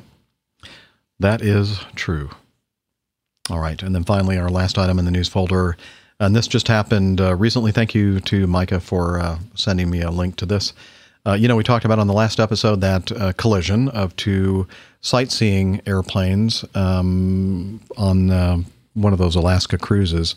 That was like one of the side tours or whatever, expeditions or whatever they call that. What do you call that, Dana, when you're on a cruise ship and they do something on the side? It's called a, you put me on the spot. Okay. Well, I know there's a word for it. I just can't think of it. Excursion. Perfect. Excursion. Yeah. Yes. So one of the companies involved in that mid-air collision that killed, I believe, 9 or something like that, several, or at least 6. Taquan Air was involved in another accident on yesterday, Monday, the 20th. And 2 people died in this incident Monday afternoon after their plane crashed in waters near Metlakatla a week after another deadly crash in nearby Ketchikan. That's about 8 nautical miles away. The company had grounded all their flights for a few days and then had just resumed flying again on the 17th, I believe. And this was not a excursion, but it was a commuter flight. There was the passenger that they were flying from Ketchikan was commuting to this other location. And they're not sure exactly what happened. They think that eyewitnesses have said that they think this accident occurred upon landing, and that's all we know. So, funnily enough, that's exactly what you suggested, Dana, that they might not have coordinated their landing well. Yeah. Now, I think the other one, we're not sure yet what the other, the collision, mid-air collision, I don't know if that was landing or not, but they didn't say one way or another. But this one, I think they're more certain that that's where the accident occurred. And it was just a single airplane in this case, a Beaver. Oh, okay. So this was, but, a little bad timing for this company, Taquan Air, right? Within a couple week period, you have 2 fatal accidents. Didn't they say last week in the article that they were not going to stop flying for a little bit? Or am I not remembering that correctly? No, they did. They actually stopped for a period of time, and then they resumed. I don't think they resumed the tourist excursion kind of flying, but they also do the commuting kind of flying. And I remember there being a lot of flights every day that they go up to the outermost rural communities, I guess, and shuttle people back and forth. So I guess, they're probably doing that again. I take that back. I correct myself here. The last paragraph says Taquan had suspended scheduled flights on May 14th after the Ketchikan crash, according to its Facebook page, but resumed them along with flight seeing tours and chartered flights on May 17th. Maybe they didn't shut down long enough. No, clearly not. Wow. I'm sure they're going to be going through their safety programs to see what's going on here. Why all of a sudden are we having these incidents? I wonder, Jeff, I mean, this is me kind of thinking outside the box. I just wonder if this is starting to be a precursor to the level of experience that's out there and what we're losing in the industry, and the challenges that we're going to be facing going forward with the lack of expertise that we're having. I mean, that's a relatively low paying job with high frequencies, and it's going to be challenging conditions. Yeah, challenging conditions for aviators that haven't probably been. I mean, not to say anything bad about Tech 1 pilots. I'm sure they have a very a dedicated group of guys and girls that have been flying for them for a long time. But this might be a precursor to some of the newer talent and people they've got coming in. I don't know. I thought the exact same thing when I was reading this. I'm thinking, is this something we're going to start seeing more and more of here in the future because of the shortage of pilots, qualified pilots out there? Yes. Yeah. So we'll have to kind of keep our eyes and ears open to see if what's going on with that. And if that's the case, I don't know what you do. How do you get experience? You gotta go out there and do it. That's the only way to build experience. Yeah, training's got to get better. You have to have better training, and this is kind of what is. I'm not really going to go down this road. I'm just going to mention it real quick. Is with the 737 MAX, that is one of the driving factors is the costs of training, right? So it's a common type rating. So the airlines didn't want to pay that extra money because they want to keep their training costs low. Yeah. So thus, it's a double-edged sword. You want to keep your training costs low, but that's really how you keep safety and keep people safe and your pilots educated is through very good training. So that's what they're going to have. People in the training departments are going to have to really focus in on that the talent coming through doesn't have the level of experience that you and I had, right? Or Nick coming forward. So they're going to have to spend more time training people. I think that's how we're going to mitigate it. Yeah. We'll have to do something. That's for sure. All right. With that, it's now time for one of the best parts of the show. Your feedback. Captain, incoming message. And the first item in our feedback folder is from Doug. Hi, I recently was on my way home from vacation, and the last leg of the trip was on an American Eagle Embraer. I think it was a 145. We were flying from Dallas to Springfield, Missouri. It was a very stormy night, and once we got near Springfield Airport, we had to circle and wait for the storm cell above the airport to move off, which is a good decision those pilots made. When we landed, we started sliding to the point of going a little sideways, and some of the young ladies sitting behind me let out a small scream. It seemed like we went quite a ways down the runway before the reverse thrusters were engaged. I have only flown on 2 to 3 dozen flights, but this was a bit scary. My question for the crew is it ever okay for a plane to be skidding or sliding? Again, that's from Doug. What say you, Dana? Yeah, no, that means the aircraft is out of control. And what we try to do is, some of the things that we can do to mitigate those situations is, number one, if it's that heavy, don't land the airplane. If the runway is not grooved, you have to be very well aware whether the braking action is going to be affected. There is, certain circumstances where, little skidding or sliding may occur, and that is, when you're going over the paint on the runway, you can get a little bit of skidding with that. So that, or sliding, that is, as long as you're in control. The anti-skid braking system sometimes will give that feeling that you're skidding. True. Yeah. So very true. So, and that's something that's not dangerous. That's just something that is weird to feel that you don't normally feel. Yeah, and that's that can be even to us experienced pilots when that starts happening. Your radar goes up a little bit. Okay, what's going on? Mm-hmm. Okay, yeah, we're just over a little bit of paint here, not a big deal. So, one of the contributing factors back in Little Rock was the heavy rain and the lack of the arming of the spoilers and the late deployment of the reversers. I think was I think it was one of the causal factors, but it was more the spoilers and the heavy rain at the airport. So yeah, I mean it's not okay in most cases, especially if it's heavy rain. However, if it's raining out, there is a possibility that you will have some skidding going on. Yeah. Nick, anything to add on that? Not at all. No, it's not a very nice thing if you start to skid on the runway. I'm sure the guys had it under control, but it sometimes feels like the airplane lurches around a little bit, and so it probably wasn't very nice. What you don't have the advantage of that we do is that we are looking out the front of our airplane and we can see how much runway is remaining. So when we are putting the brakes on and you're starting to feel that pulsing or that skidding and, sliding feel, you know that this is okay because I still have a lot of runway ahead of me. And I do feel like we are slowing down. But if you're just in the back and you're looking out the window, not really sure exactly how much more runway is remaining, that can be a little uncomfortable. Sure. And it's how do I want to put this? All right. So the other, I think it was last week, I had a very similar situation. I was going into a shorter runway, 8,000-ish feet long, into Omaha, I think it was. And it was pretty windy conditions, heavy rain in and around the airport, a grooved runway.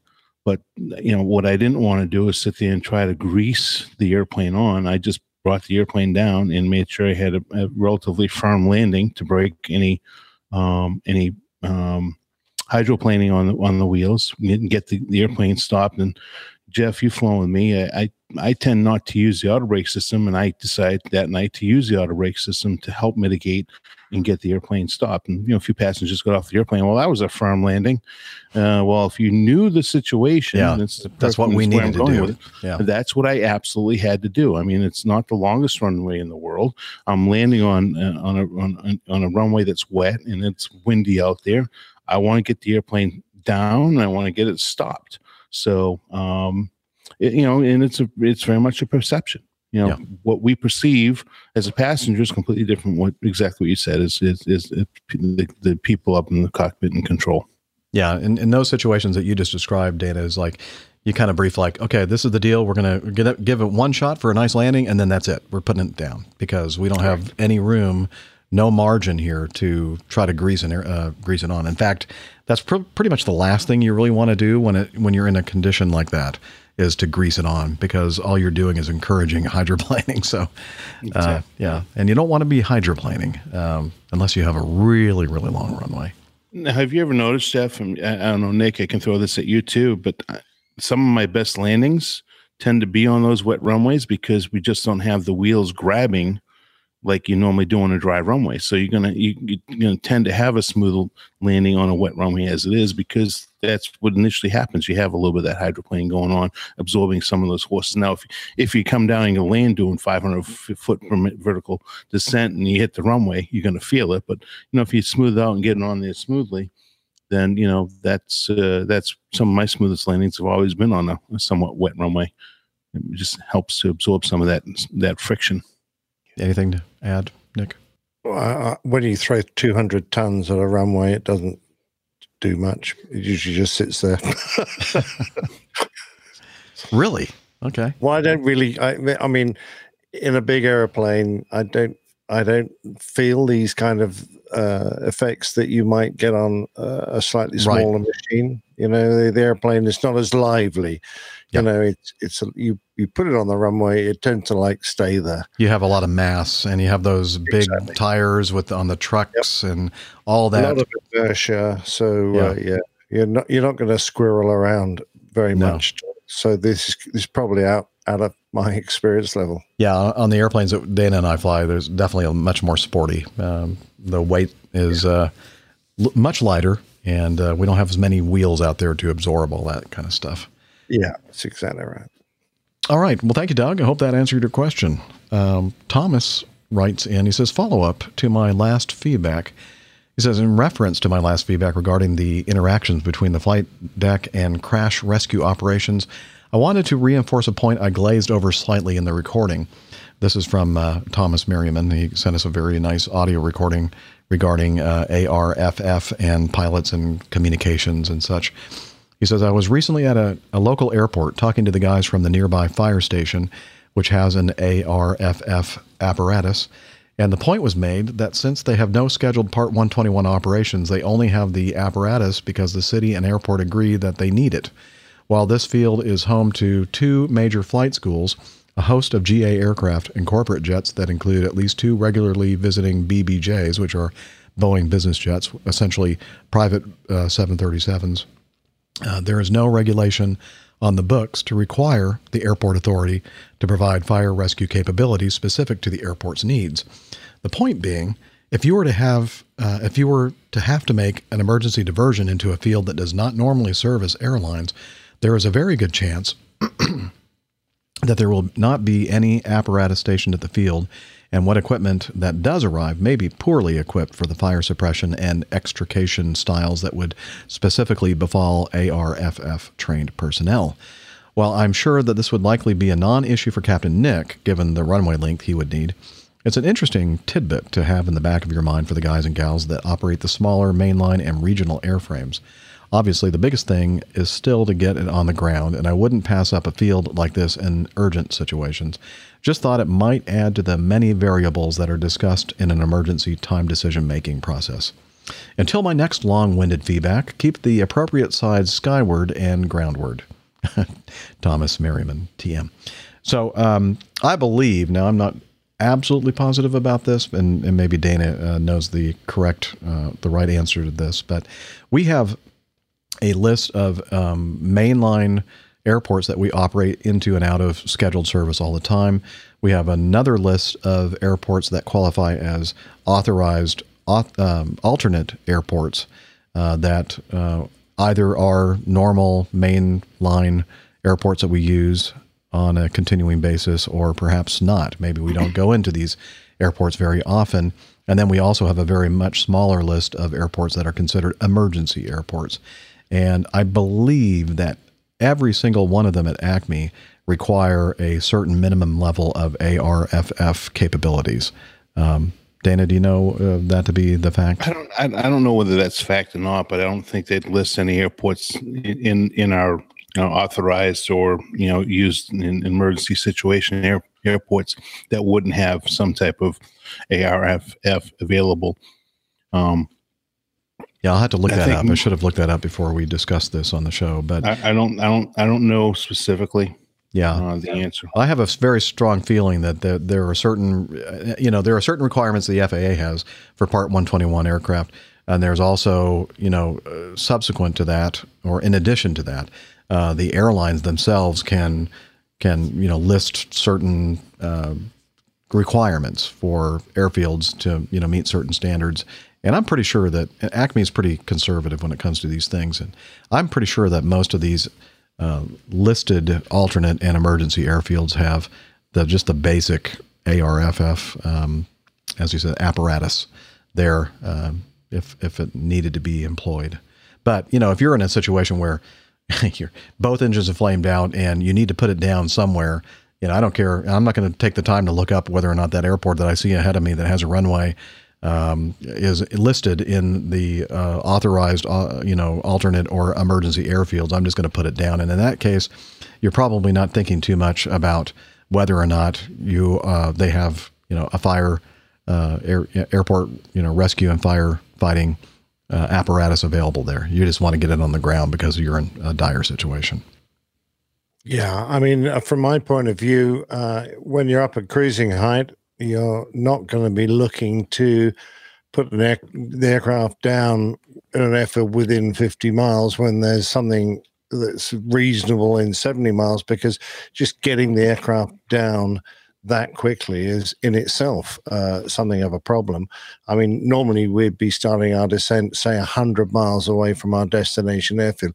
You can obviously bring the aircraft down a little quicker, but eventually it becomes a nightmare, because if you try and do everything too quickly, unless you're an absolute dire emergency and you're actually on fire and you have to get it down quickly, in which case all the rules go out of the book, you've got a lot of stuff to cover when you're diverting with an emergency. You've still got to be able to brief and carry out a reasonable approach. You've got to have the plates out. You've got to do a quick discussion. You've got to do a quick landing distance calculation, because even if you've got an emergency, you still don't want to make it worse by running off the end of the runway. So the chances are you're not going to try and throw it on an airfield that's underneath you. And I don't know if, flying across the States a lot of time, there are a lot of airfields around. You're generally within touching distance of a major international airport. So the need to go into a little airport is usually not there. Good point. Yeah. And quite frankly, most airports, especially towered airports, which we have a lot of them in the States, are going to have ARFF available on the field. So most of our airports, Jeff, not 100% like you, but I'm pretty sure that any airport that's listed is going to be able to have ARF available for us on a very rapid basis. Yeah. I'm quickly trying to find the information in the EFB that I have in front of me regarding the airport directory and online and offline airports. But I haven't seen the ARFF requirement yet. So I'll continue to research that and see what we can find out. I'm sure that somebody out there listening probably knows the answer. Like Dispatcher Mike. Yeah, I bet he knows. So anyway, sorry I don't have that answer right in front of me, but the point was made that that's something that we should kind of keep in the back of our mind when we select a field as an alternate or an emergency airfield. But again, the point is well made that sometimes you don't have the capacity nor the time to check whether or not it's going to be suitable enough. And if it's a dire emergency, just put it down on the ground and hope for the best. I would also venture to guess, Jeff, that in our FMS database, because I keep the airports selected on my map quite a bit of the time, and I'm always thinking about that. Where am I going if I have an emergency? So I would venture to guess that all of the airports that are available in the FMS database are probably ARF as well. And also, on our EFB, we have the map mode on our Jeppesen pages that I also keep up, and it gives me an idea where I am in reference to all the airports. And we have the brown airports, red brown airports are suited with alternates, and then of course the red airports, the emergency airports. So again, I think all those airports that are displayed are going to be suitably equipped for our arrival if we need to go there. Yeah. Obviously, it's not going to display an airport that has a 3,000-foot runway. An airport that has a 3,000-foot runway, I can assure you, does not have an ARF. Anything has a 5,000-foot or greater runway probably has relatively, if not ARF on the field, but they may have local provisions for the local firefighters to be there too. All right. Well, just guessing on that one. Yeah. Good question, Thomas, and good points being made by you. Good follow-up. Okay, item 3. Terry writes, attached is audio feedback on the subject of sleep apnea. Oh, okay. Let's hear what Terry has to say about sleep apnea. That was not Terry and his audio recording of him snoring. That is Dana. Okay, stop it. Stop it. Stop it. Okay. Hello, APG crew. My name is Terry from New Jersey. I'm not a pilot. I'm just a good old-fashioned av geek. My question today is regarding the subject of sleep apnea. In addition to suffering from the APG syndrome, I've recently been diagnosed with a case of severe sleep apnea. My doctor prescribed the use of a CPAP as treatment. I've got to say, since I've started using the CPAP, my quality of life has improved dramatically. My state of alertness and my ability to stay up past 8 p.m. is a vast improvement on what it used to be. My question is regarding pilots and sleep apnea. Is sleep apnea something that is tested for on a regular basis? Is sleep apnea a disqualifier for a pilot? Is a treated case of sleep apnea something that you can keep your certificate with? Now, I know that my sleep apnea machine tracks my usage and sends information via a cellular data signal to a place that my doctor can access the information. I would assume that compliance in the use of a CPAP machine would be something that a pilot would need to maintain in order to keep his certificate. I appreciate everything you guys do, love the show, and look forward to hearing from you regarding this subject. Thanks. Clear skies and tailwinds. Thank you, Terry. I know that there has been increased emphasis in the last year or two regarding sleep apnea as far as medical certification is concerned. I don't know all the exact details. I can tell you that I've never been tested for it. I think maybe, Dana, you can correct me if I'm wrong, but I believe that there was something put out a couple of years ago that said if you have like a neck size greater than a certain measurement or some other kind of body measurement, that you should be considered to have the potential for apnea. Do you recall exactly, Dana, what that was all about? Oh, do I ever? Because I had a feeling you had some personal experience. I had to fight that one because I am a big guy. I mean, I'm a guy of a significant neck size. I've got almost a 21-inch neck. Ooh, wow. The FAA came out and said, all right, if you have such and such measurements on your neck, then you have to have sleep apnea. Which is not correct. I said, well, I know somebody that snores worse than I do. And I've been in the same room with him before. Talking to me about me? In all honesty, I mean, if you have the symptoms, then you need to be tested.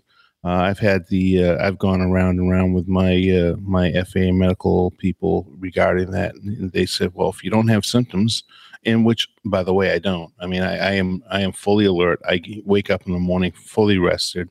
The only time that I think that I may have a touch of it is when I have this is a Kentucky vanilla barrel cream ale, which is delicious, by the way. But if I tend to overconsume, or if I'm extremely tired, and my wife tells me I tend to have heavy snoring, but I do not, for the most part, ever wake up fatigued. Now, to answer your question, Terry, on the other end of the spectrum, I have a very good friend of mine that has had a terrible time with sleep apnea, with a diagnosis, trying to keep his medical. He was actually out on medical for 3 years.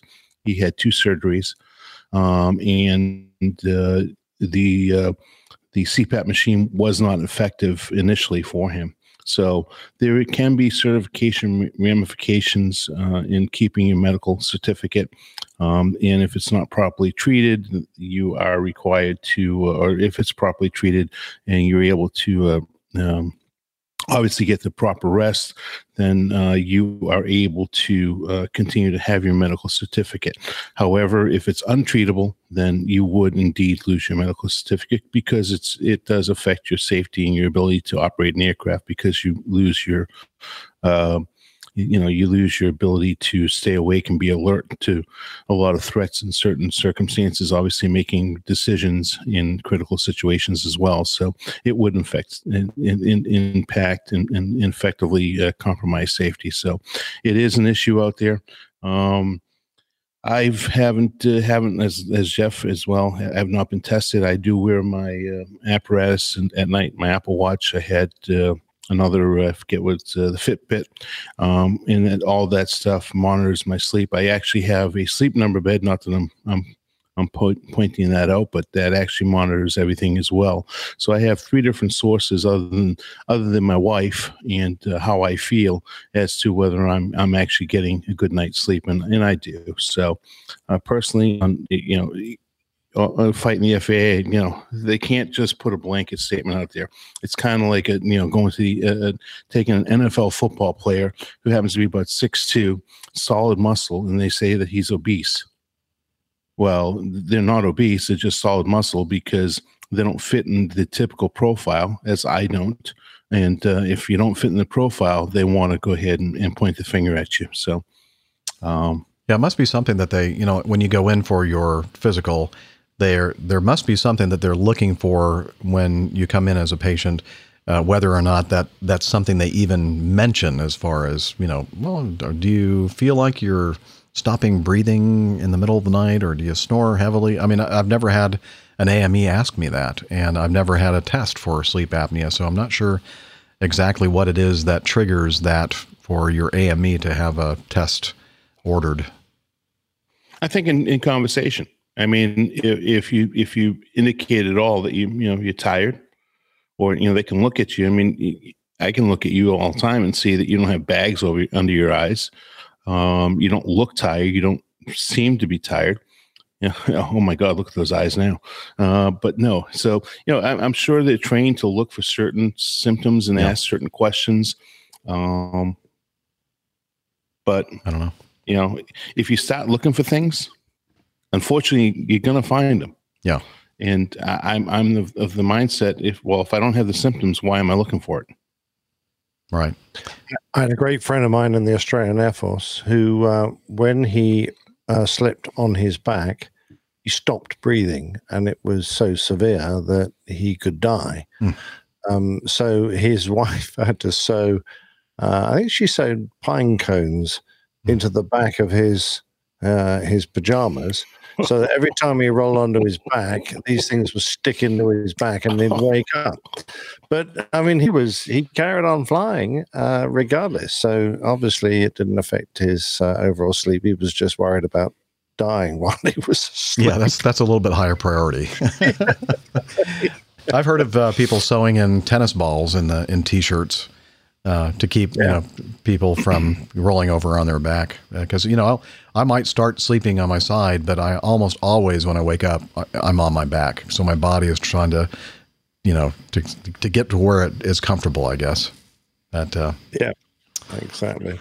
So it is an important thing that if people are suffering from it, it definitely could be career ending, and it can be life ending as well. So if anybody out there suspects that they might have it, then go for the test and do what you can. As far as being a disqualifying thing, I'm pretty sure that there are airline pilots out there that have been diagnosed with sleep apnea, but have been given these CPAP machines, and as long as they're using them, they're allowed to continue to fly, right?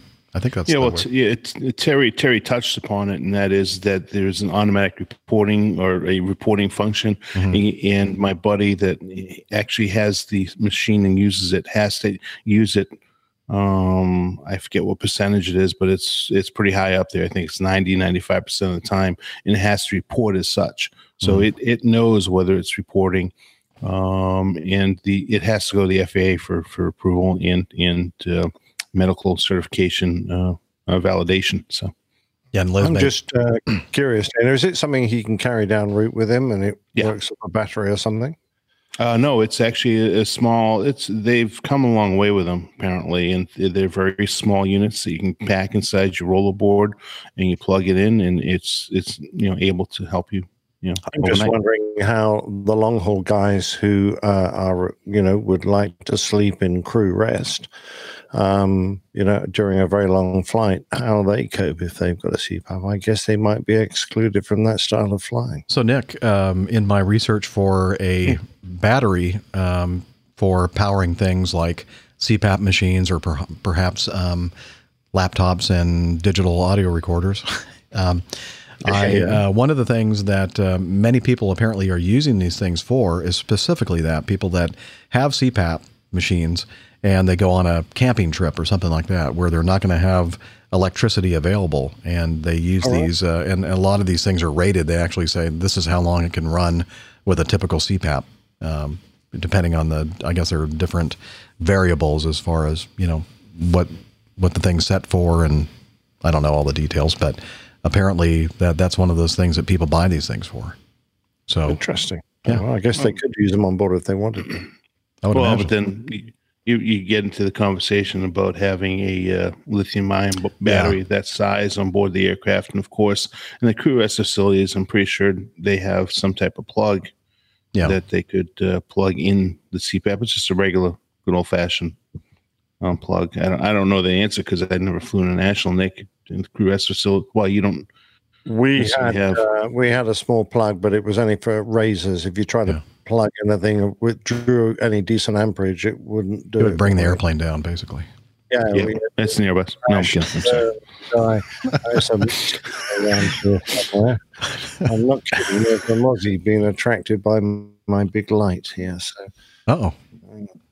Okay. We kind of missed what you were saying there. You're kind of breaking up, or at least you are to me. That's right. No, it was a mosquito. Sorry, I was a bit distracted. There's a mosquito flying around in front of my eyes. And focus, Nick. Focus. I'm doing my best. Okay. Well, you know what? You know what time it is?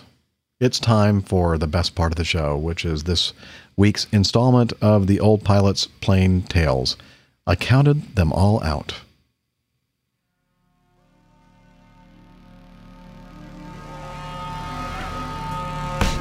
The Old Pilot's Plain Tales. I counted them all out. The Falkland Islands are about 300 miles east of the coast of Patagonia and 750 miles north of the Antarctic. They're a small, self-governing territory, but protected by the British government and, as such, referred to as a British Overseas Territory.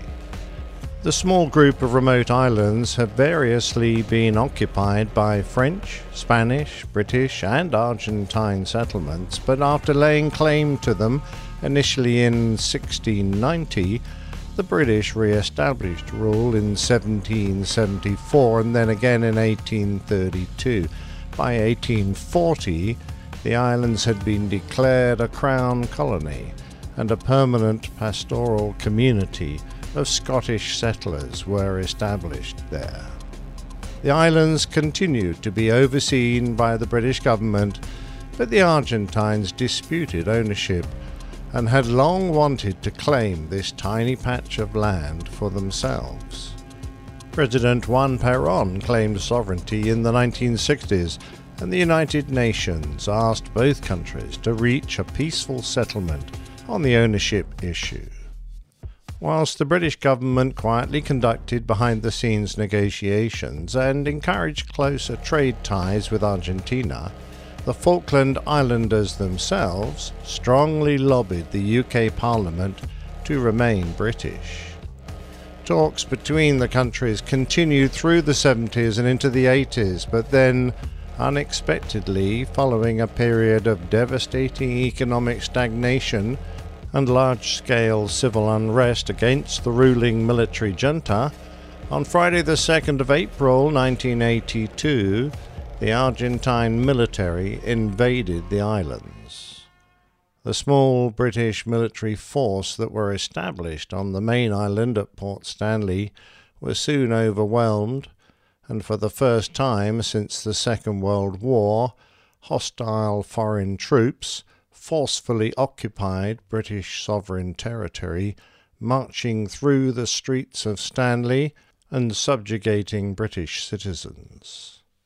Following earlier intelligence reports, the UK had already dispatched 2 Swiftsure-class nuclear submarines to the area to establish a naval presence, and very quickly a 200-mile exclusion zone was created around the islands. At one point, HMS Splendid shadowed the Argentinian aircraft carrier Veinticinco de Mayo, ironically a ship that had previously served with the Royal Navy, and would have engaged her had the captain been able to accurately confirm his position. However, although she presented a grave threat to the British task force, which had by now arrived at the islands, following the sinking of the Argentinian cruiser General Belgrano, the aircraft carrier returned to port and did not sail again. It had taken the British task force 4 weeks to sail the 8,000 miles to the Falklands, and amongst the fleet were 2 aircraft carriers, the Invincible and the Hermes. The Hermes was the old lady of the Royal Navy, having been first commissioned in 1959 and sailed many millions of miles since. She wasn't a large carrier, but she successfully flew Supermarine Scimitars and de Havilland Sea Vixens off her decks, but she was unable to cope with the next generation of jets, the Phantom and Buccaneer, so had been fitted out as a commando carrier for Royal Marine operations. When the Royal Navy equipped with the Sea Harrier, she was fitted with a ski jump launch deck, and after sailing for the Falklands, she embarked 16 Sea Harriers, 10 RAF Harrier GR3s, and 10 Sea King helicopters, and she served as the flagship of the British forces. During the voyage out to the islands, many on board thought that Hermes would be a big enough stick to threaten the invading forces, and thought that the Argentinians would simply give up their illegal occupation. However, as they pressed south and the temperatures dropped, the mood gradually changed. Amongst the small group of Harrier pilots was Dave Morgan. He would become a captain with Virgin Atlantic, but then he was an RAF flight lieutenant.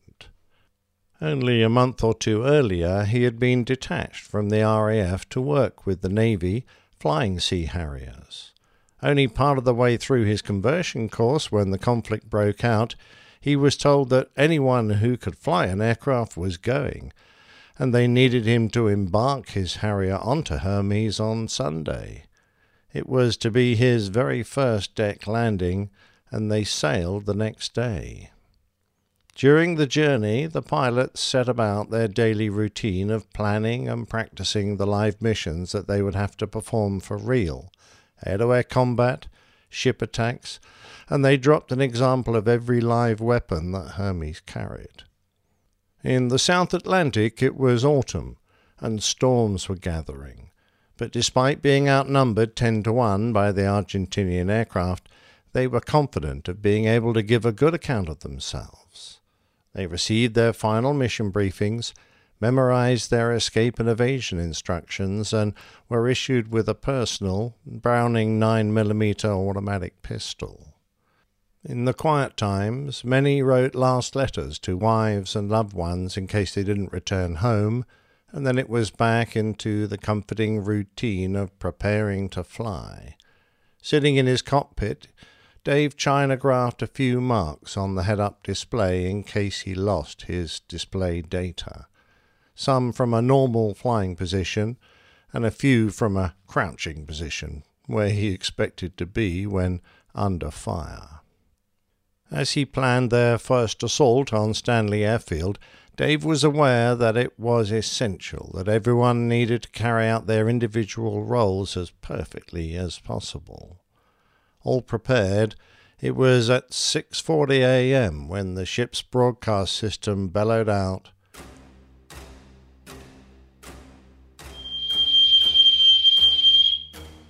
"Now hear this. Stand clear of jet pipes and intakes. Start Sea Harriers."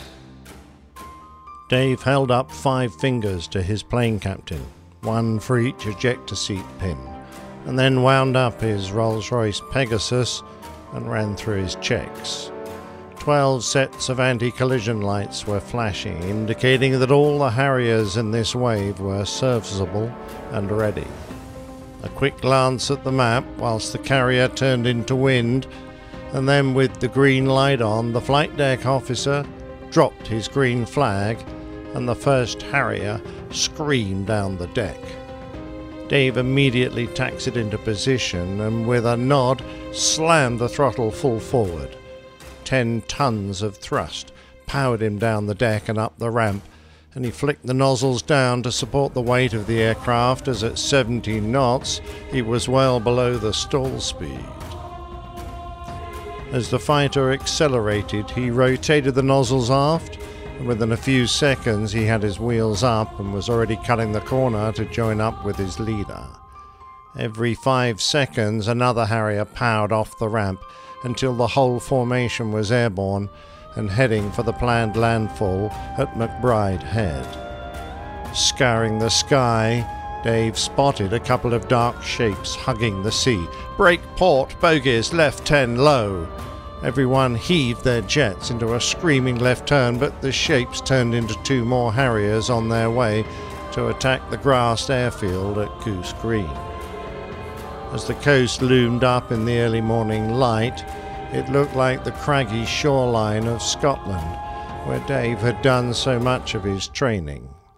Down the coast, they soon hit their initial point, only 90 seconds from the airfield. By now, in 3 sections, 4 aircraft were pulling up to toss 1,000-pound bombs onto air defense weapon sites. 3 others were setting up to attack from the northwest. Andy Auld led Dave's 3-ship to the east side of a pair of 900-foot hills north of Stanley. Creaming along at 500 knots, Dave could see the grass tussocks whipping past his aircraft, and as they came around the hill, their target came into view. The entire peninsula that held the airfield seemed to be alive with explosions. Anti-aircraft shells carpeted the sky over the runway so thick they seemed to present an impenetrable wall. The fiery tails of missiles smoked across the sky, and long wavering lines of tracer crisscrossed, but then began to weave his way, churning up the sea all around. There was a moment of horror when the realization that this wasn't a game anymore came to him. But then it all became business as his years of training took hold. He hauled the Harrier left and right between the islands and rocks, automatically dropping down even further. Still accelerating, he was suddenly aware of soldiers firing from the tops of sand dunes above him. Dave flicked up the trigger switch to squeeze off some 30mm cannon shells, but instead of the expected roar of his Aden guns, nothing happened. It was only later he realized that he'd left the gun's master switch off. Instead, he flattened the defenders with his jet watch as he pitched the Harrier to climb to 150 feet, the minimum drop height for his weapons. Ahead of him he could see smoking hangars and aircraft lolling drunkenly, badly damaged from the first attacker's run-through. The fuel dump was a storm of orange flame, and huge lumps of debris were still falling from the grey sky. He quickly lined up on a seemingly undamaged little island of transport aircraft, raised the safety catch, and mashed the bomb release button. The weapons came off in turn, and after a short delay, each blew off the bomb casings to expose the 147 bomblets, which were ejected to form a cloud of death that could cover a football field. Holding his aircraft level whilst the weapons released, he was suddenly rocked by a huge explosion, and his Harrier began to vibrate like a road drill. It became impossible to read any instruments, but he still seemed to be flying, so he dove for the ground, going past the tower windows that were only 20 feet up, and straight into a cloud of black smoke. He paused for a second or two, and then turned hard east to clear the high ground and run out to sea. Punching back into the clear air, his radar warning receiver screeched the bad news that a radar-laid anti-aircraft gun had locked him up. Despite the damage he'd suffered, it was no time to be gentle, so Dave flew a bone-crunching 6G brake and then flicked out his air brakes, inside of which had been secreted packets of aluminium chaff. The Sea Harrier didn't have an integral chaff and flares system, so this was the best that could be devised. The chaff decoyed the radar, and the danger fell behind as he ran out to sea. Clear of the target area and safe, they climbed and checked in on the radio. It was expected that they might lose 2 or 3 aircraft in the raid because of the intensity of ground defences, but Dave felt a huge wave of relief and elation flow through him as everyone checked in. All were safe.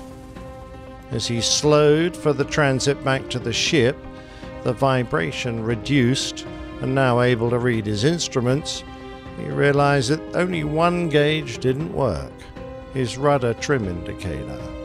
Back overhead Hermes, he got a visual inspection from another aircraft, which revealed, to quote, a bloody great hole in his tail. The aircraft seemed to be flying okay, but it was possible that the reaction jets that control the Harrier in the hover were damaged. So Dave hung back until everyone else had landed and then flew a rolling landing, running onto the deck with quite a bit of forward speed. It wasn't an approved maneuver since there was no hook and wire system to stop the fighter from rolling off the far end of the deck.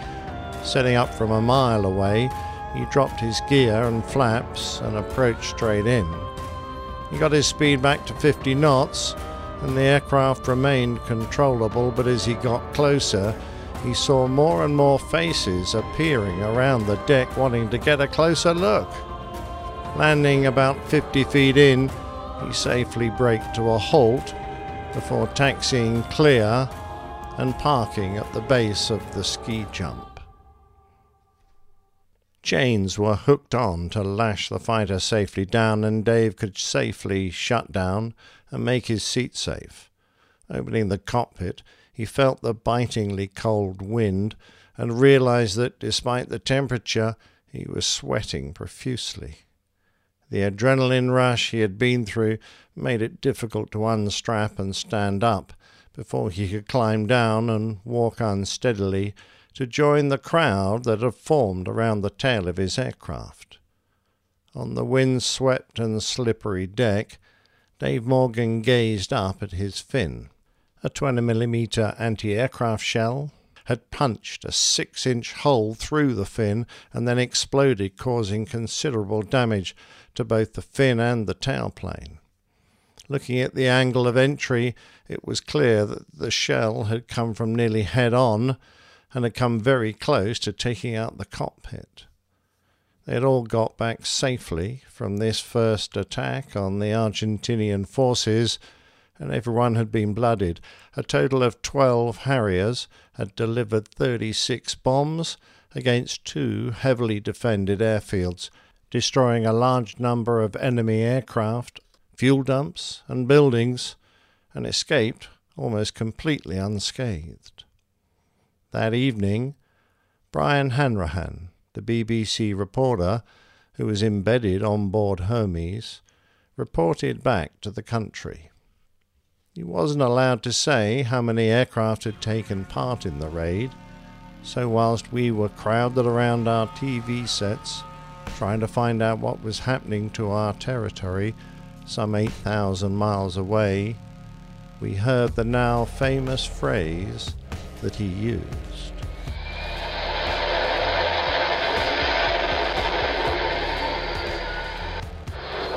I'm not allowed to say how many planes joined the raid, but I counted them all out, and I counted them all back.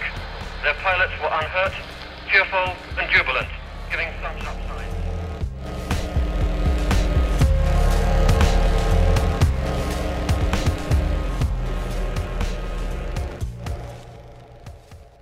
Wow.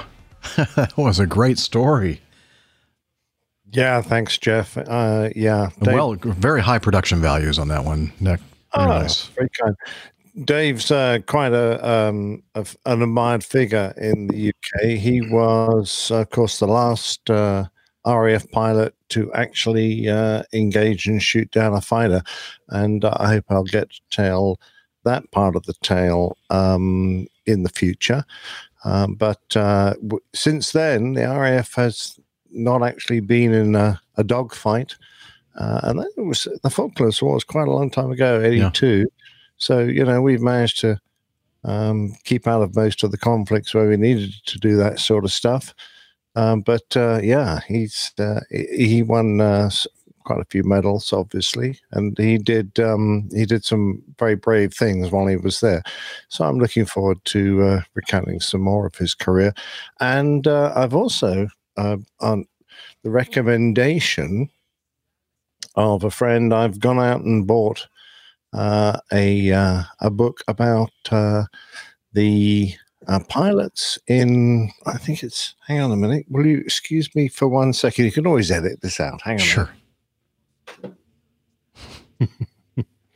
Yeah, I do have to say, while I was driving down here to Florida, I re-listened to a lot of Nick's Plane Tales and a couple of the podcasts, Opposing Bases, and of course, oh my God, I'm having a brain fart.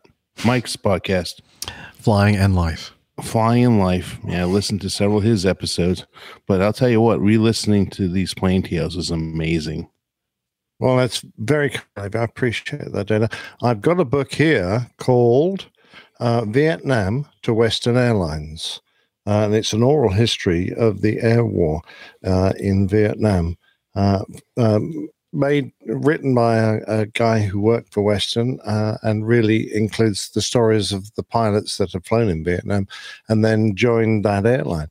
And I'm looking forward to dipping into this and finding some suitable stories from an American point of view. Oh, that'd be nice. Yeah. Do you have a picture of the fin of the Harrier? I don't. I do, however, have seen a picture of Dave Morgan. Now, he subsequently met up with the families and, in some cases, the pilots. Well, actually, I think I haven't really researched this very well, but certainly with the families of those pilots he shot down and, in some cases, killed, and a very amicable relationship has formed, as sometimes happens after a conflict. After all, it's dreadful to say there's nothing personal between combatants in a war. You're doing a job of work, and as dreadful as it may seem, your job involves defending your country, if necessary, giving your life or taking life. And he's managed to make his peace with the families of those pilots who he killed, which I think is a remarkable feat. He's a very interesting bloke, David Morgan. So I'll look for. I was going to say that one of the advantages, I know your dear listener listening to these fantastic plane tales on the APG show, there is a separate feed with individual plane tales if you want to subscribe to that, and that's information on that is available on the website. And the other nice thing about going to the website and actually looking at each of the individual Plane Tales episodes is the fact that Nick puts in all kinds of photos and other extra information there. And I was hoping that there would be a picture of that tail fin there. When he visited, and when these folks visited him, there was a press photographer there who, and they took a picture of that piece of his fin, which the Navy cut out of the aircraft to repair it, and they presented him with the framed piece of skin with that damn great hole in it. Wow! And you could just put your fist through it, no problem at all.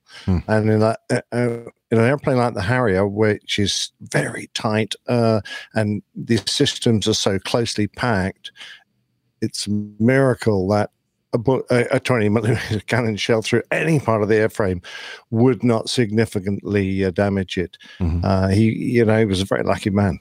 That day. Wow. Well, thanks again, Nick, for all the hard work you put into these plane tales. All of us appreciate it. Yeah, it's absolutely amazing. Well, I love doing it, so thanks very much. But even if you hated them, I wouldn't stop.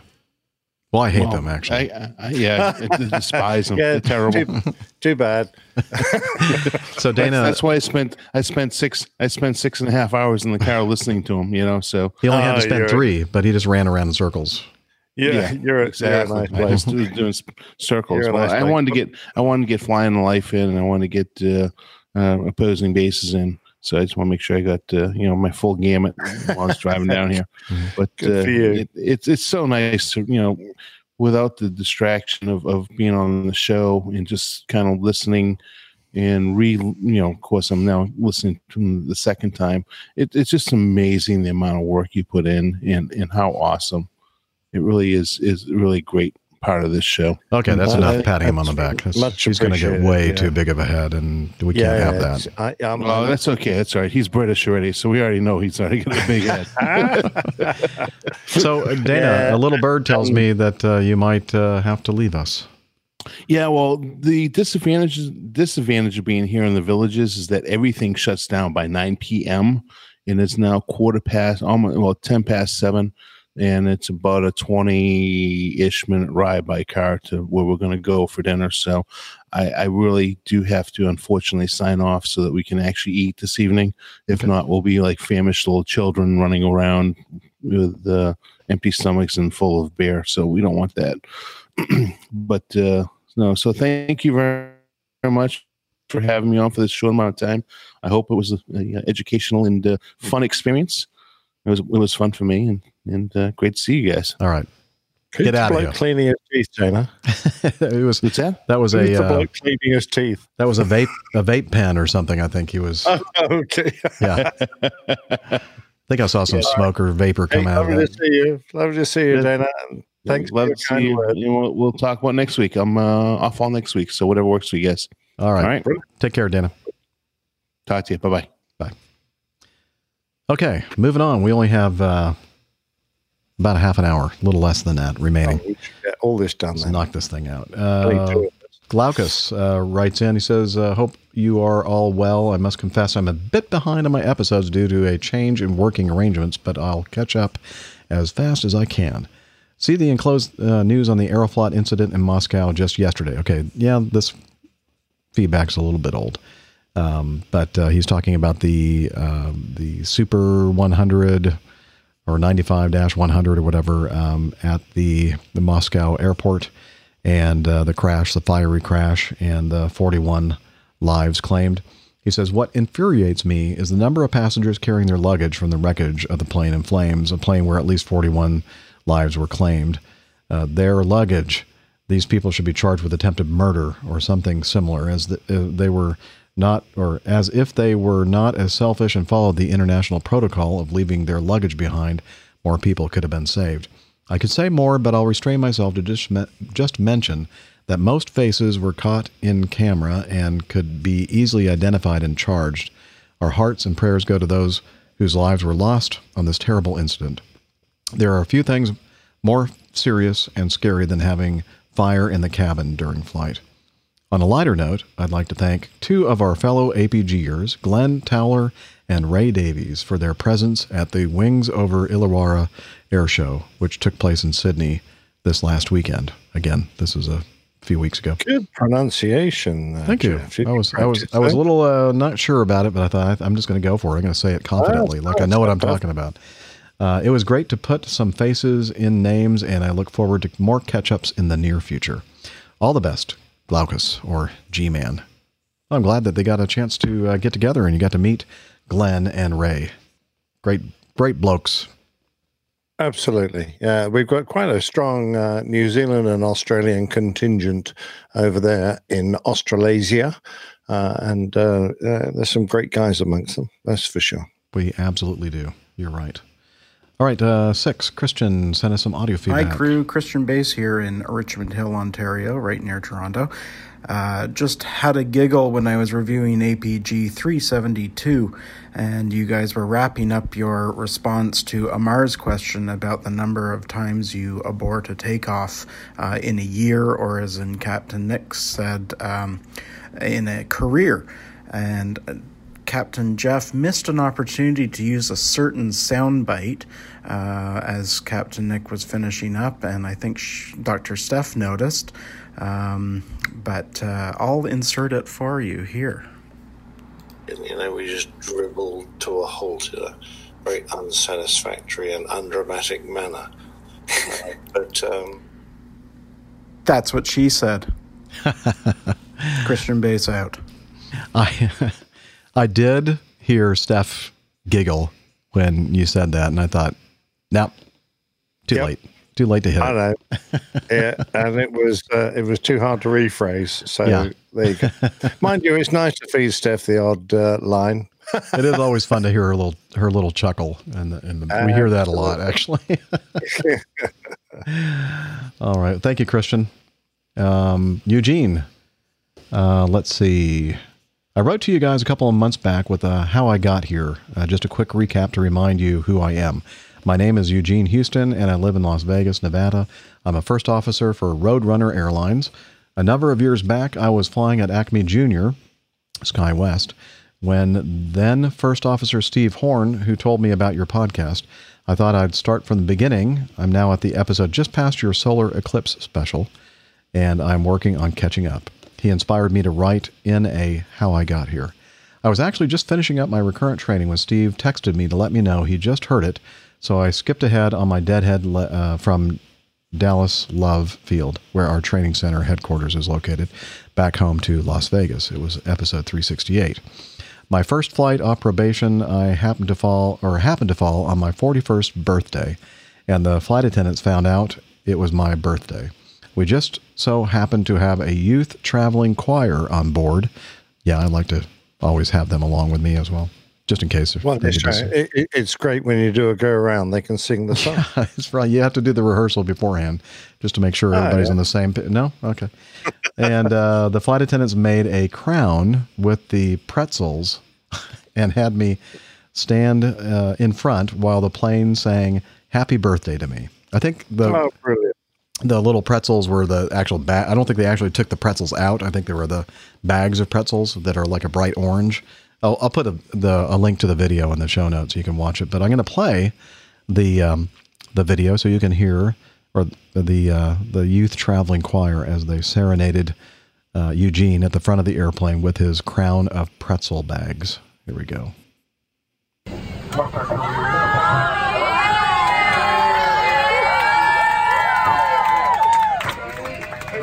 Our first officer, Eugene. Today he turns 41. And we have choir board, so we're going to sing him happy birthday. You guys can both hear it also. Happy birthday to you. Happy birthday to you. Happy birthday, dear Eugene. Happy birthday to you. Oh, wow, it's brilliant. I have to admit, I watched the movie before I read what he wrote here, and I thought it was just like a bunch of regular passengers. I'm thinking, oh my gosh, they sound great. They were a traveling youth choir. Okay, that makes more sense now. Well, I must admit, whenever I got one of those big bunches of school kids on a trip, or they are sports teams or whatever, and sometimes you can get 30 or 40 of them on an aircraft, I always used to try and make an effort to go back and say hello, find out their history, speak to their teachers, and try and make a mention on a PA, because it's a great, exciting thing for them to be traveling around the world and doing whatever it is they're doing, for choirs visiting or sports teams or whatever. So I was brilliant, and that was fantastic. Yeah, that was great. And again, I'll put a link to the video so you can see. It's from the vantage point of the back of the airplane pointed forwards, and you can see Eugene up there in the front, and it's a good time. It's almost like being there. All right. Hey, so I'm leaving out of Cleveland a few weeks back. I meant to mention this earlier, but Matt beat me to it. So I'm showing up for the morning flight out of Cleveland, and as I'm approaching the door to the jetway, I see this guy stand up, and I'm thinking, this guy looks like really official. He's wearing I think you were wearing a business suit or something that looked really official. And I'm thinking, FAA. I'm going to get a check ride. And a guy comes up and goes, Captain Jeff. And I went, maybe this is not a check ride. And I said, yeah. And he said, hey, this is Matt. I've been listening to your show and blah, blah, blah, blah. And he said more than blah, blah, blah, blah. Let me tell you what he sent in some feedback. So let me take it from that. He says, after a couple of years of ghosting and lurking alongside the show, I finally feel compelled to share feedback, especially after successfully stalking and accosting Captain Jeff in Cleveland on our way to Atlanta in early May. And what a super landing that was. I don't know if he's being facetious or not. As I told Jeff, I'm a years-long precious stone traveler with Acme Airlines, logging around 200 segments per year, mainly for work, and thanks to the APG calendar feature, I was able to finally marry up our schedules for a quick pre-flight greeting, and will hope to do so again. I hope so too as well, Matt. As I've enjoyed the weekly dialogue, I've thought for a while now of the various degrees of separation I have with each of you. Similar to Captain Jeff, I lived in Roswell, Georgia for a few years. It's a lovely place with fond memories, apart from the commuting on Highway 400 bit. I'm also a former countrymate of Captain Nick, having attended school in London for 7 years earlier in life, and I therefore have a special and personal appreciation for the country and its people. I love England, came of age there in my teens, and return frequently. I've also... Yeah, the girls here are still looking for you. Yeah, you might not want to go back, or like disguise yourself or something. I've also greatly enjoyed hearing of Captain Dana's motivation and drive to achieve what he has now achieved, left seat with a mainline carrier. Well done and kudos. I have a vaguely similar experience, having driven cross-country trucks throughout college to make that financially possible, which always keeping in mind the end game. Happily, it's all worked out well for the both of us. Like Dr. Steph, I'm a marathon runner with 3 races now under my belt in London, St. George, Utah, and Western Ireland. Is that, how would you pronounce that? Connie Marathon? I don't know. I'm not even going to try. Okay. All of which I would highly recommend. I know London is on your list, and it's not to be missed. I look forward to your updates on the travel and races you take on. Congratulations for your motivation and success while balancing alongside a busy professional schedule. And like all of you, I'm a pilot and IPA drinker, generally performed at separate times, however. Another drunk. Great. He says generally performed at separate times. I finally found the time and funds to launch and complete my PPL at age 56, and I'm now diving into IFR training at 58 years. I have a plane on order for delivery in a couple of months and plan to fill many of my post-work days with adventures in it. Ooh, that sounds like fun. Can't wait to hear more about that. Yeah. My question for the group relates to age and learning. The overall mass of information and learning required to become proficient and secure new ratings seems overwhelming at times, and I often wonder how much that might have to do with this stage of life. I'm curious of the APG perspective regarding age and learning from a personal experience perspective. I trained with a number of CFIs to achieve my private pilot certificate and found a not surprising processing speed difference among the younger and faster of them compared to my overall learning speed, which is somewhat slower. I definitely observe a more methodical learning process in myself as time goes on, as well as a need for more repetitive training on information and maneuvers in order to maintain the retention required to progress to next steps. Do Captain Jeff and Captain Nick have any real-world experiences to share over the course of their careers where they can compare their processing speeds of flying at a younger age with what they experience today, and how it may noticeably differ, if at all? Do Captain Dana and Dr. Steph have any experience to share on stages of learning and its effect on them personally? Unfortunately, they're both gone. I probably should have saved this for when everybody was here. Sorry about that. I'm sorry to have missed Dana recently in my hometown of Chapel Hill, and will be keeping an eye on the calendar to see if Redo is on tap. Finally, as a Plain Tales idea, I wonder if Captain Nick has any interest in covering the 30-year anniversary of the saga of United Airlines 232, which met a fateful end in July 1989 following significant flight control failure and a subsequently miraculous saving of many lives by the flight crew during that abominable flight situation. I'd love the professional commentary and assessment of this as an overall subject. If already covered in an earlier episode, feel free to ignore. I don't think you've covered that one, have you? 232? No, I haven't, but I did write to Matt and say that because it's such a well-known incident, I try and do stories that are not commonly understood or haven't been heard before, because they're different, and I like to bring a different aspect. So I'm unlikely to do that one. Okay. But having said that, I did Tenerife, and perhaps it's time to do that, because it was a while ago, but certainly in the States, it's an extremely well-known crash. I so enjoy the podcast and community on my weekly walks to and from the gym and to and from the gym, and you enhance the experience greatly. Best of luck to Captain Nick on the back recovery, and perhaps I'll find a way to Oshkosh this year. Oh, that'd be great, Matt. Oh, yeah, man, definitely. Matt in Chapel Hill, I put a little, he gave me his business card, and he's the chief financial officer of Aurora Plastics.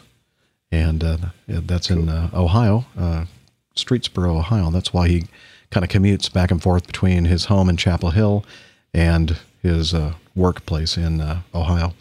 As far as the question that he had for you and I, Captain Nick, age and the ability for us to perhaps not process things as quickly as we once did when we were in our 20s and 30s. I know for sure that's true for me. Yeah, I don't know. I don't know whether it's objective or subjective, Jeff, because I think when we're younger, we're much less likely to go to the same lengths that we are now, because we understand the full ramifications of not knowing something properly. We're captains, and if we were to retrain on equipment, we'd have to do so at a captain's level, and that's higher than the half of the company. So it is different. And I have absolutely no doubt that we slow down a bit. But on the other hand, we bring a lot of experience and handling capability. So I think that can offset the situation for us. For Matt, of course, he's coming at a flying I say late in life, but he's a mature chap. So, yes, I would take things at your own pace. There's no reason for you to rush. There's no reason for you to try and keep pace with others. You're not in the going into the commercial world, so it's not like you're competing for a job. So just do things and work at them until you're comfortable at them, and find an instructor that's sympathetic with that. So he doesn't try and push you too hard, and you don't progress until you feel you've absorbed the previous lessons and are happy to move on. Very good point. I'm absolutely positive that if I got back into a military jet trainer and went out to an area and started doing some of the aerobatics that we used to do, I'd probably black out to begin with the high G-forces because physiologically I'm not the same person. And, my brain's different as well. But as Captain Nick made a good point of, the fact that we may not be able to process and react as quickly as we once did when we were much younger men, I think that our experience more than offsets for that lack of sheer physiological performance. Yeah, we've seen it before, so we can anticipate much easier than someone who's reaching this for the first time. And in addition, in our world, a fast reaction time can sometimes be a distinct disadvantage. If you react to a situation too fast, you can often end up going down the garden path and leading yourself into worse problems. I agree. And honestly, one of the, I mentioned earlier on the show what I'm going to do when they finally kick me off kicking and screaming of this airplane. I've been on this airplane I've been more than 17 years now. And, so that was the last time that I went through a major school learning an aircraft that I'd never been on before and systems that I'd never heard of, and getting a type rating, which is a very stressful, intense thing. It's been a long, long time since I've been in the schoolhouse to that level of pressure and focus. And the idea of taking on a new airplane, well, it's not a new airplane, but a new airplane to me, getting a new type rating and everything else is, I have to say, a little daunting. I'm not sure how I'm going to handle that if I make it that, my decision. On the other hand, moving to the Boeing 717, I would use air quotes, Boeing 717, it would be a much easier transition for me because essentially all the systems are the same, and there's not a lot of difference in the two airplanes. And it's not a new type rating. It's the same type rating I have 9, which is a DC-9 type rating, never having flown a real DC-9. But anyway, that's just something that is in the back of my mind and something that will probably play a big part in my decision in the next few years. So we'll see. I'm not sure I Absolutely. want to that. I'm not sure I want that challenge. Some people go, yeah, go for that challenge. Like Steph would go, oh yeah, I'm up for the challenge, but nah, I'm thinking I'm pretty comfortable where I am right now. So I don't know if I'm going to do that. We'll see. Well, I think we can all face the challenge if we absolutely have to. Right. And we'll get through it because we're good pilots and we know how to do this. But you'll have to bleep that. If you don't have to, then life's a lot more comfortable. Right. There's a lot to be said about being comfortable, isn't it? Yes, there is. You'll live longer, that's for sure. Yeah. All right. Moving on quickly. We only have about 10 minutes left. Thank you, Liz, for keeping track of that for us. This is a... She's still awake? Yeah. Can you believe it? I thought she was going to go... She said something about going to bed. And I said, nobody... Snoring in the sofa by now. No one's ever been known to fall asleep listening to my voice. In fact, I think I've told you before, sometimes when I'm editing the show and listening to my own voice, I end up like waking up after... I don't know how long the thing's been going on. Thinking, okay, I get it. Now I know why people fall asleep. I put myself to sleep. Let's see. Chris Ryerson via Facebook. He says, I was just listening to APG 373, and as always, a fabulous installment of the old pilot's plain tales. I'm a dragonfly biologist. I didn't know there was such a thing. A dragonfly biologist, as well as an AvGeek. And I wanted to tell Captain Nick he did an excellent job with insect taxonomy. Your pronunciations were spot on. Wow. Well, that was a lucky day. That's very good. Did you have to go through and kind of look at pronunciations, or did you just kind of... Yeah, I had to work on those a bit. Yeah, no doubt about it. Well, I'm still impressed, and so is he. He says, I'm working my way back through all the old episodes and then sometimes jump forward to the new ones. I've gone back to 295 now in just a month and a half. It's a wonder I get any sciencing done around here when I'm so busy thinking about airplanes. I think that qualifies as a serious case of APG syndrome, don't you? Yeah, I do. Thank you for keeping my eyes on the sky and my head in the clouds. Fair winds, smooth landings, and gallons of beer to you all. Ooh, love, Chris. Thank you, Chris. That's very kind, Chris. The next round's on you. But Yes. Thank you very much indeed for your very kind comments. Much appreciated. Yeah, quite a compliment. Did he say where he was? No. Yeah. No, he's in a mental asylum somewhere. Very, very clever of you. So we can't figure out where he is so we can get our free beer. Darn it. We love you too, Chris. We really do. Let's see. Quickly, Murillo. I think that's the way you pronounce his name. My name is Murilo. Murillo? Murillo, maybe. And this is my second feedback, being listened to you guys for 4 years now, and having met Captain Jeff and Captain Nick about 3 years ago in a meetup at the DeKalb Peachtree Airport. I do remember this, Murillo. We will send a picture we took that day, or will send a picture. So he did. We'll put that in the show notes. Look at how young we were back then, Nick. Yeah, exactly. Look, I'm slim. Yeah, me too. What happened? I don't know. And that was only 3 years ago. That does not bode well for the future, does it? No, it does not. Yeah. Anyway, I used to fly a Hawker 800 in Brazil, but decided to come to America to live the American dream and haven't been able to fly again. So you guys are the closest from aviation I can get here. About the feedback on APG 374 about oxygen masks. Oh, see, I see what he's doing here. He compliments us, and then he starts in with his criticism. So here we go. About the feedback on APG 374 about oxygen masks. I used to work at Acme's customer service, and I need to say that you guys got a little below the 50% mark on this one. What? Yeah, I know. Can you believe it? Again? I know. At least on Acme, all airplanes with 3 and 3 seat configurations, there are 4 masks on each side. But on the aircraft with 3 and 2 configuration, like the ones that Dana and I fly, there are 4 masks on the side that there are 3 seats and only 2 on the side that only have 2 seats. That's why lap children cannot sit on the 2-seat side. And that makes a lot of sense, actually. And I didn't know that. Well, I mean, how often do you go and open those things and look at it? Never. Exactly. I mean, it's like one of those things you probably learn about in a book once, and that's it. Yeah, I don't recall even learning about that, but maybe I need to look it through in our volume 2 where that information would be.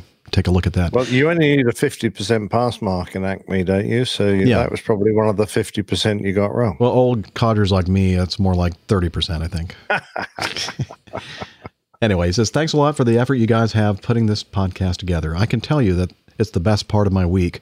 When I'm working on something, I don't like it all, but these 3 hours, I feel like flying again. Well, I can assure you, Murillo, there's no effort required on my part at all. Yeah, and mine either. It shows. If there were effort involved, then we probably would have stopped doing this some time ago. Yeah. Anyway, so thank you again for your nice compliments and for setting us straight.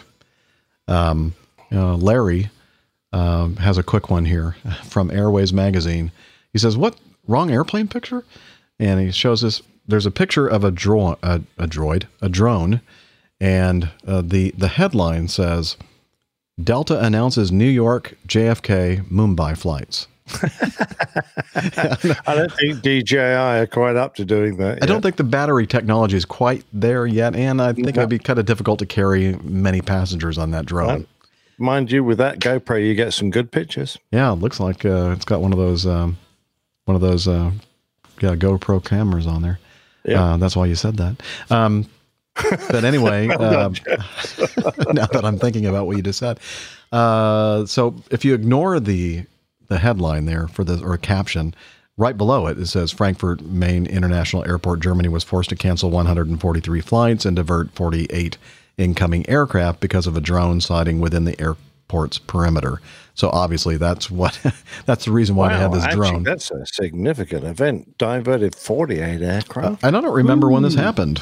No, I didn't hear about anything. Whereas the Gatwick incident, it was went worldwide. Right.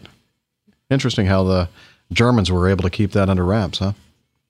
Yeah, I don't know how they did that. Obviously, the person that was responsible for the copy on this particular thing put the wrong headline in there, but it is funny. Thank you, Larry, he always comes up with these little nuggets. Do appreciate that.